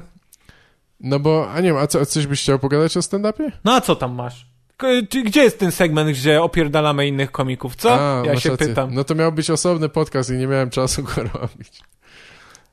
Nie wiem, a coś byś chciał się wypowiedzieć? Bo ja nie wiem, ja nie śledzę tak bardzo polskiego rynku, nie oglądałem polskich speciali w większości ostatnich, nie występuję też. No to więc co ty robisz ze swoim życiem? O czym mogę gadać? Czytam książki. Nuda! No wiesz co, ostatnio te bity robiłem, zacząłem muzykę znowu robić. O, to dobre, nie? To jest fajne, to mi dużą frajdę. Zapomniałem, jak to mi frajdę sprawia, ale... I dopiero Hot 16 Challenge tobie przypomniał. No mniej więcej, no. Jak robiłem ten dżingiel dla ciebie, to wróciłem do tego i próbujemy coś tam rapowego jeszcze może porobić, ale na razie nic nie chcę zapowiadać zbyt wcześnie. MF Drone wraca? I Chudy G? Nie wiem, ja słyszałem takie pogłoski, że oni może nad czymś pracują. Ja nie mogę się doczekać. No. Zawsze jak w utworze jest coś o papieżu. Tak? O to dobra, to muszę dopisać, żeby było o papieżu coś. Więc muzykę przez 2 tygodnie tak siedziałem dość intensywnie nad tym i to jest o tyle fajne, że No właśnie jak się wkręcę, to nad niewieloma rzeczami potrafię tyle godzin przesiedzieć, nie? A tutaj ciągle coś poprawiam, coś zmieniam. A poza tym jedna z moich ulubionych rzeczy, że panujesz nad wszystkim, nie? Dopóki komputer ci się nie zjebie, to jakby masz kontrolę, nie jesteś zależny od innych osób, nie? Jak siedzę i robię tą muzykę, no to wszystko jakby mogę robić w swoim czasie i w środku nocy nawet pracować i nie muszę czekać. Wiesz, o co mi chodzi? No ale w stand-upie jak piszesz żarty, to też tak się czujesz. No też, nie? Ale dopóki ich nie zaprezentujesz. No właśnie, ktoś musi ci załatwić występ, musisz gdzieś jechać, tutaj jesteś zależny od widowni i różnych kaprysów, chociażby, wiesz, tego, czy jest pogoda, czy coś tam, nie wiem. To jak plener grasz, nie? No tak, na przykład. Chyba, że jest nawałnica śnieżna. A miałem kiedyś taki występ, że tak jak wcześniej mówiłem, że nie lubię jak ludzie dziękują za daną miejscowość, że jest super, to mieliśmy występ, gdzie przyszły osoby, gdzie był jakiś huragan śnieżny i naprawdę dziękowaliśmy, że się pojawiły. Ale to było tutaj w Warszawie? Nie. Tak. Aha. I występowaliście w śniegu? Ja kiedyś w deszczu, ale to był wyjątkowy... To jest osobna historia w ogóle na bombing cały, bo to było tak, że ledwo tam była widownia, ale występowałem na krakowskim przedmieściu i w pewnym momencie zaczął padać deszcz i przez jakiś czas na tym deszczu stałem. A na plenerze występowałeś tam na krakowskim przedmieściu? Tak, to było tam na tym skwerze Hoover. No właśnie, wiesz, to było wydarzenie organizowane... No dobra, to już ci opowiem jakieś teraz. Dawaj Paweł, coś o stand-upie chcę słyszeć. Po prostu, no wiesz, to akurat z tych przykrych rzeczy bardziej, ale... No, ja tylko takie oczekuję. To było interesujące doświadczenie. Nawet dość dobrze to wspominam, bo bardzo się starałem, nie? Mimo, że było chujowo. Ja uważam, że dałem z siebie wówczas wszystko i zasłużyłem na te pieniądze, mimo że... Nie zasłużyłem na śmiech, zasłużyłem na hajs. Tak, tam prawie nie było ludzi. To było wydarzenie organizowane przez ludzi z Akademii Teatralnej czy coś. Oni pewnie mają, wiesz, takie do zaliczenia, czy tam coś tam muszą zrobić. No i co mieli tego dnia? Bombę do zaliczenia? No nie wiem, i zatrudnili komika, ale nie było ludzi. Nie umieli tam ściągnąć ludzi, więc występowałem dla tych osób, co tam były z organizacji. Ale czy to brzmi, jak to by było lata temu? No dość dawno, już nie pamiętam, no to w tej chwili to pewnie było z 5 lat co najmniej. To były jeszcze czasy, jak ludzie rzucali hasło stand-up i mieli nadzieję, że po prostu na hasło stand-up trochę tak, się cała sala. Bardzo możliwe. No zresztą to było, wiesz, dziwne, no tam jest taki ogródek tam pod tą knajpą, nie? I tam jacyś ludzie siedzieli, ale oczywiście nie przyszli na mój występ, tylko byli wcześniej. Więc no max tam było może 10 osób w porywach, czasami ktoś się pojawiał, ale... Grałeś dla 10 osób plener? Tak, ale już było... Nie dość, że plener jest ciężki do grania, tak. Jeszcze dla 10 osób. I tam nawet była scena, było dobre nagłośnienie, jakby technicznie to było wszystko dobrze przygotowane, ale nie miałem tej widowni i wiesz, tam, nie wiem, jakiś powiedziałem materiał, ale już w pewnym momencie się wyprztykałem, więc na początku też próbowałem, żeby jakoś tam nawiązać kontakt, więc w pewnym momencie gadałem z ochroniarzem i coś tam nie ma to jak dobry występ, gdzie już sięgasz po takie sławy jak ochroniarz, kelner. Wiesz, zagadywać ochroniarza i on miał takie... Nie, tak kiwał do mnie, że nie. Daj mi spokój. Dobra, to tam chwilę pogadałem, coś tam. I w pewnym momencie miałem bezprzewodowy mikrofon, więc przynajmniej wyszedłem trochę przed tą scenę i zacząłem normalnie zagadywać ludzi po drugiej stronie ulicy, bo tam, wiesz, no na krakowskim przedmieściu było dużo ludzi. I próbowałem robić crowdwork z ludźmi po drugiej... No, wszystkiego się chwytałem. A potem zaczął padać deszcz. Ja chyba nawet mogłem się schować jakoś głębiej. Ale ty miałeś jakąś czasówkę do wyrobienia? Że no masz miałem, 20 minut? Tak, no miałem. Minut? Na pewno tam było, myślę, że co najmniej 20 minut musiałem zrobić. No bo to też takie wcześniejsze czasy, może akurat nie miałem, ale na pewno 20 minut tam byłem. I tak, i nawet mogłem się schować pod tam jakiś daszek był na tej scenie, ale wiesz, byłem już wtedy miałem wrażenie odizolowany od otoczenia jakichkolwiek ludzi, i tak siedziałem stałem od nich daleko, że nie chciałem tam stać, więc stałem po prostu na tym deszczu i mówię, kurwa, wytrzymam do końca, nie? I zaczął padać ten deszcz, jakby dla mnie to była tylko naturalna konsekwencja. W ogóle mnie to nie zaskoczyło. To był tak chujowy występ, że deszcz tylko był dopełnieniem tego, co powinno się wydarzyć. No i zrobiłem swój czas i okej. I wiesz... Ja pamiętam, że jak czasami były chujnie, to na przykład organizatorzy sami przychodzili i mówili, dobra, już nie musisz. Mi się wydaje, że ci ludzie, co tam byli, to tak trochę się litowali nade mną i pewnie nawet by się zgodzili, gdybym chciał skończyć wcześniej. Ja nie wiem, może trochę wcześniej skończyłem, ale i tak starałem się bardzo, wyrobić... nie wiem, no jest ustalone, to robię, ale... Bo to tam też trochę ludzi się kręcili, więc myślałem, że może ktoś przyjdzie, nie? Ale to były jakieś pojedyncze osoby. Na chwilę ktoś się zatrzymał, potem sobie poszedł, nie? Tak właśnie to jest ciekawe, że na firmówkach tam jak idzie ci dobrze i zrobisz poniżej czasu, to nikt się nie czepia. Ale jak idzie ci źle, to musisz wyrobić czasówkę. Musisz po prostu. No tak. Bo to jest pierwsze, co się firmy czepiają. Nie podobało nam się i było tylko tego, co nam się nie podobało, 15 minut mniej. No właśnie, tak. Wówczas to nawet nie były chyba jakieś duże pieniądze czy coś, ale to z takich bombingów pamiętam do tej pory. Nie? Do tej pory pamiętam, a niewiele jest takich bomb, które pamiętam, nie? No. Tym optymistycznym akcentem. Za to ja mam wiele nagrań twoich bomb. Teraz je wszystkie obejrzyjmy.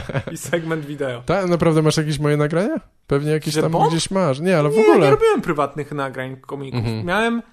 Miałem na początku, jak startowaliśmy, miałem nagrania audio niektórych występów. No tak. Może mam cię na jakichś open micach, ale tylko z dźwięk skrany. No tak. No nie, ale w pewnym momencie też te resorty nagrywaliście, nie? Wiesz co, resorty przestaliśmy, bo jak robiliśmy z Czarkiem resort komedii wideo, to było założenie, że będziemy robić trochę naszego improwizowania z publicznością w odcinku, załóżmy 5 minut, a reszta to będzie prezentacja komika i w każdym odcinku będzie inny komik. No ale się okazało, że komicy wolą sobie brać do materiału te minuty zamiast te niedopracowane często minuty, niż sprzedawać do odcinka. Tak. To trzeba by przyjść specjalnie z takim zamysłem. Większość osób nie chce się pozbywać jakichś tam 10 minut, nawet jeśli są okej. No wiesz, jak komuś dobrze coś nagrasz i wrzucisz to na kanał, który ma pełno subskrybentów zamiast, nie wiem, 300, no to ma to sens dla świeżo upieczonych komików. Jak ktoś potrzebuje promocji, to jak najbardziej, nie? No, ale skończyło się na tym, że wydajemy już chyba 3. odcinek resortu komedii, gdzie tylko ja z Czarkiem jesteśmy na scenie. No spoko, no to fajne. No wiesz, czasami też są takie występy, bo ludzie tego nie wiedzą, ale kupują ten bilet za 5 na resort komedii, a Czarek zazwyczaj ogarnia line-up, czyli komików, którzy będą występować i często ci komicy się w ostatniej chwili wykruszają. No tak. Bo nie na wszystkich można polegać w tej branży. I później mamy takie informacje, hej Czarek, kto dzisiaj występuje? I on mówi, że tylko 2 osoby i stoimy na tej scenie i szyjemy po 20, po 30 minut z ludźmi improwizację. Dlatego postanowiliśmy, dobra, to wrzucamy nasze improwizacje, skoro tego nam już się tyle nazbierało. A macie jeszcze masz jeszcze jakieś niespodzianki, które wychodzą, będą wychodzić na YouTubie czy coś? Nie, bo teraz robicie te live'y, bo te live'y z Szumim, tak, które się też zaczęły dosyć spontanicznie, bo to miał być jeden strzał, a wiesz, spodobało nam się. Zaczęliśmy to robić już regularnie. Ja nie wiedziałem, że tak szybko te obostrzenia zostaną zniesione. No tak. Bo chciałem zacząć robić roast news. Pamiętasz, takie miałem zapędy, żeby robić monologi jak z late nightów. Tylko ja chciałem to zawsze przed ludźmi robić. I zrobiłem to w 2016 roku. Zbombiłem niewiarygodnie, bo czytałem to z komputera, żarty. Więc ludzie, jak mnie powitali wielkimi brawami, bo to był resort komedii, na sam koniec zacząłem robić roast newsa. Ludzie tam... Ja sam byłem zdziwiony, jak dobrze mnie przyjęli. Wyszedłem w marynarce, wiesz, zaczynam gadać żarty. Pierwszy siad, a drugiego już nie pamiętałem. I czytałem ala z promptera, tylko że z laptopa. I nie dość, że gość, który obsługiwał tego lapka, źle przesuwał te żarty, więc ja, wiesz, czasami powtarzałem frazy. To była taka bomba. 2 żarty i masz już, wiesz, pustynię w japie. Tak, masakra. Więc od razu po tym przestałem się interesować roast newsem, zakopałem ten projekt, a teraz się ta pandemia pojawiła, więc myślałem, w sumie mogę to odkopać, bo chciałem robić to przed żywą publiką, będę robił to przed martwą YouTube'ową publiką. Co powiecie na to? Ale teraz znoszą te obostrzenia i w sumie nie wiem, czy będę startował z tym na YouTubie, czy się przeniosę do resortu i będę to zgrywał. Nie wiadomo na razie, co z resortem. Więc taka niespodzianka, że dla mnie nawet niespodzianka, czy to będzie, czy nie będzie. No to dobrze, to czekamy. Spoko, no dobra, dziękuję Sebastian. Mi się chce siku, więc musimy skończyć. Nagrałeś to?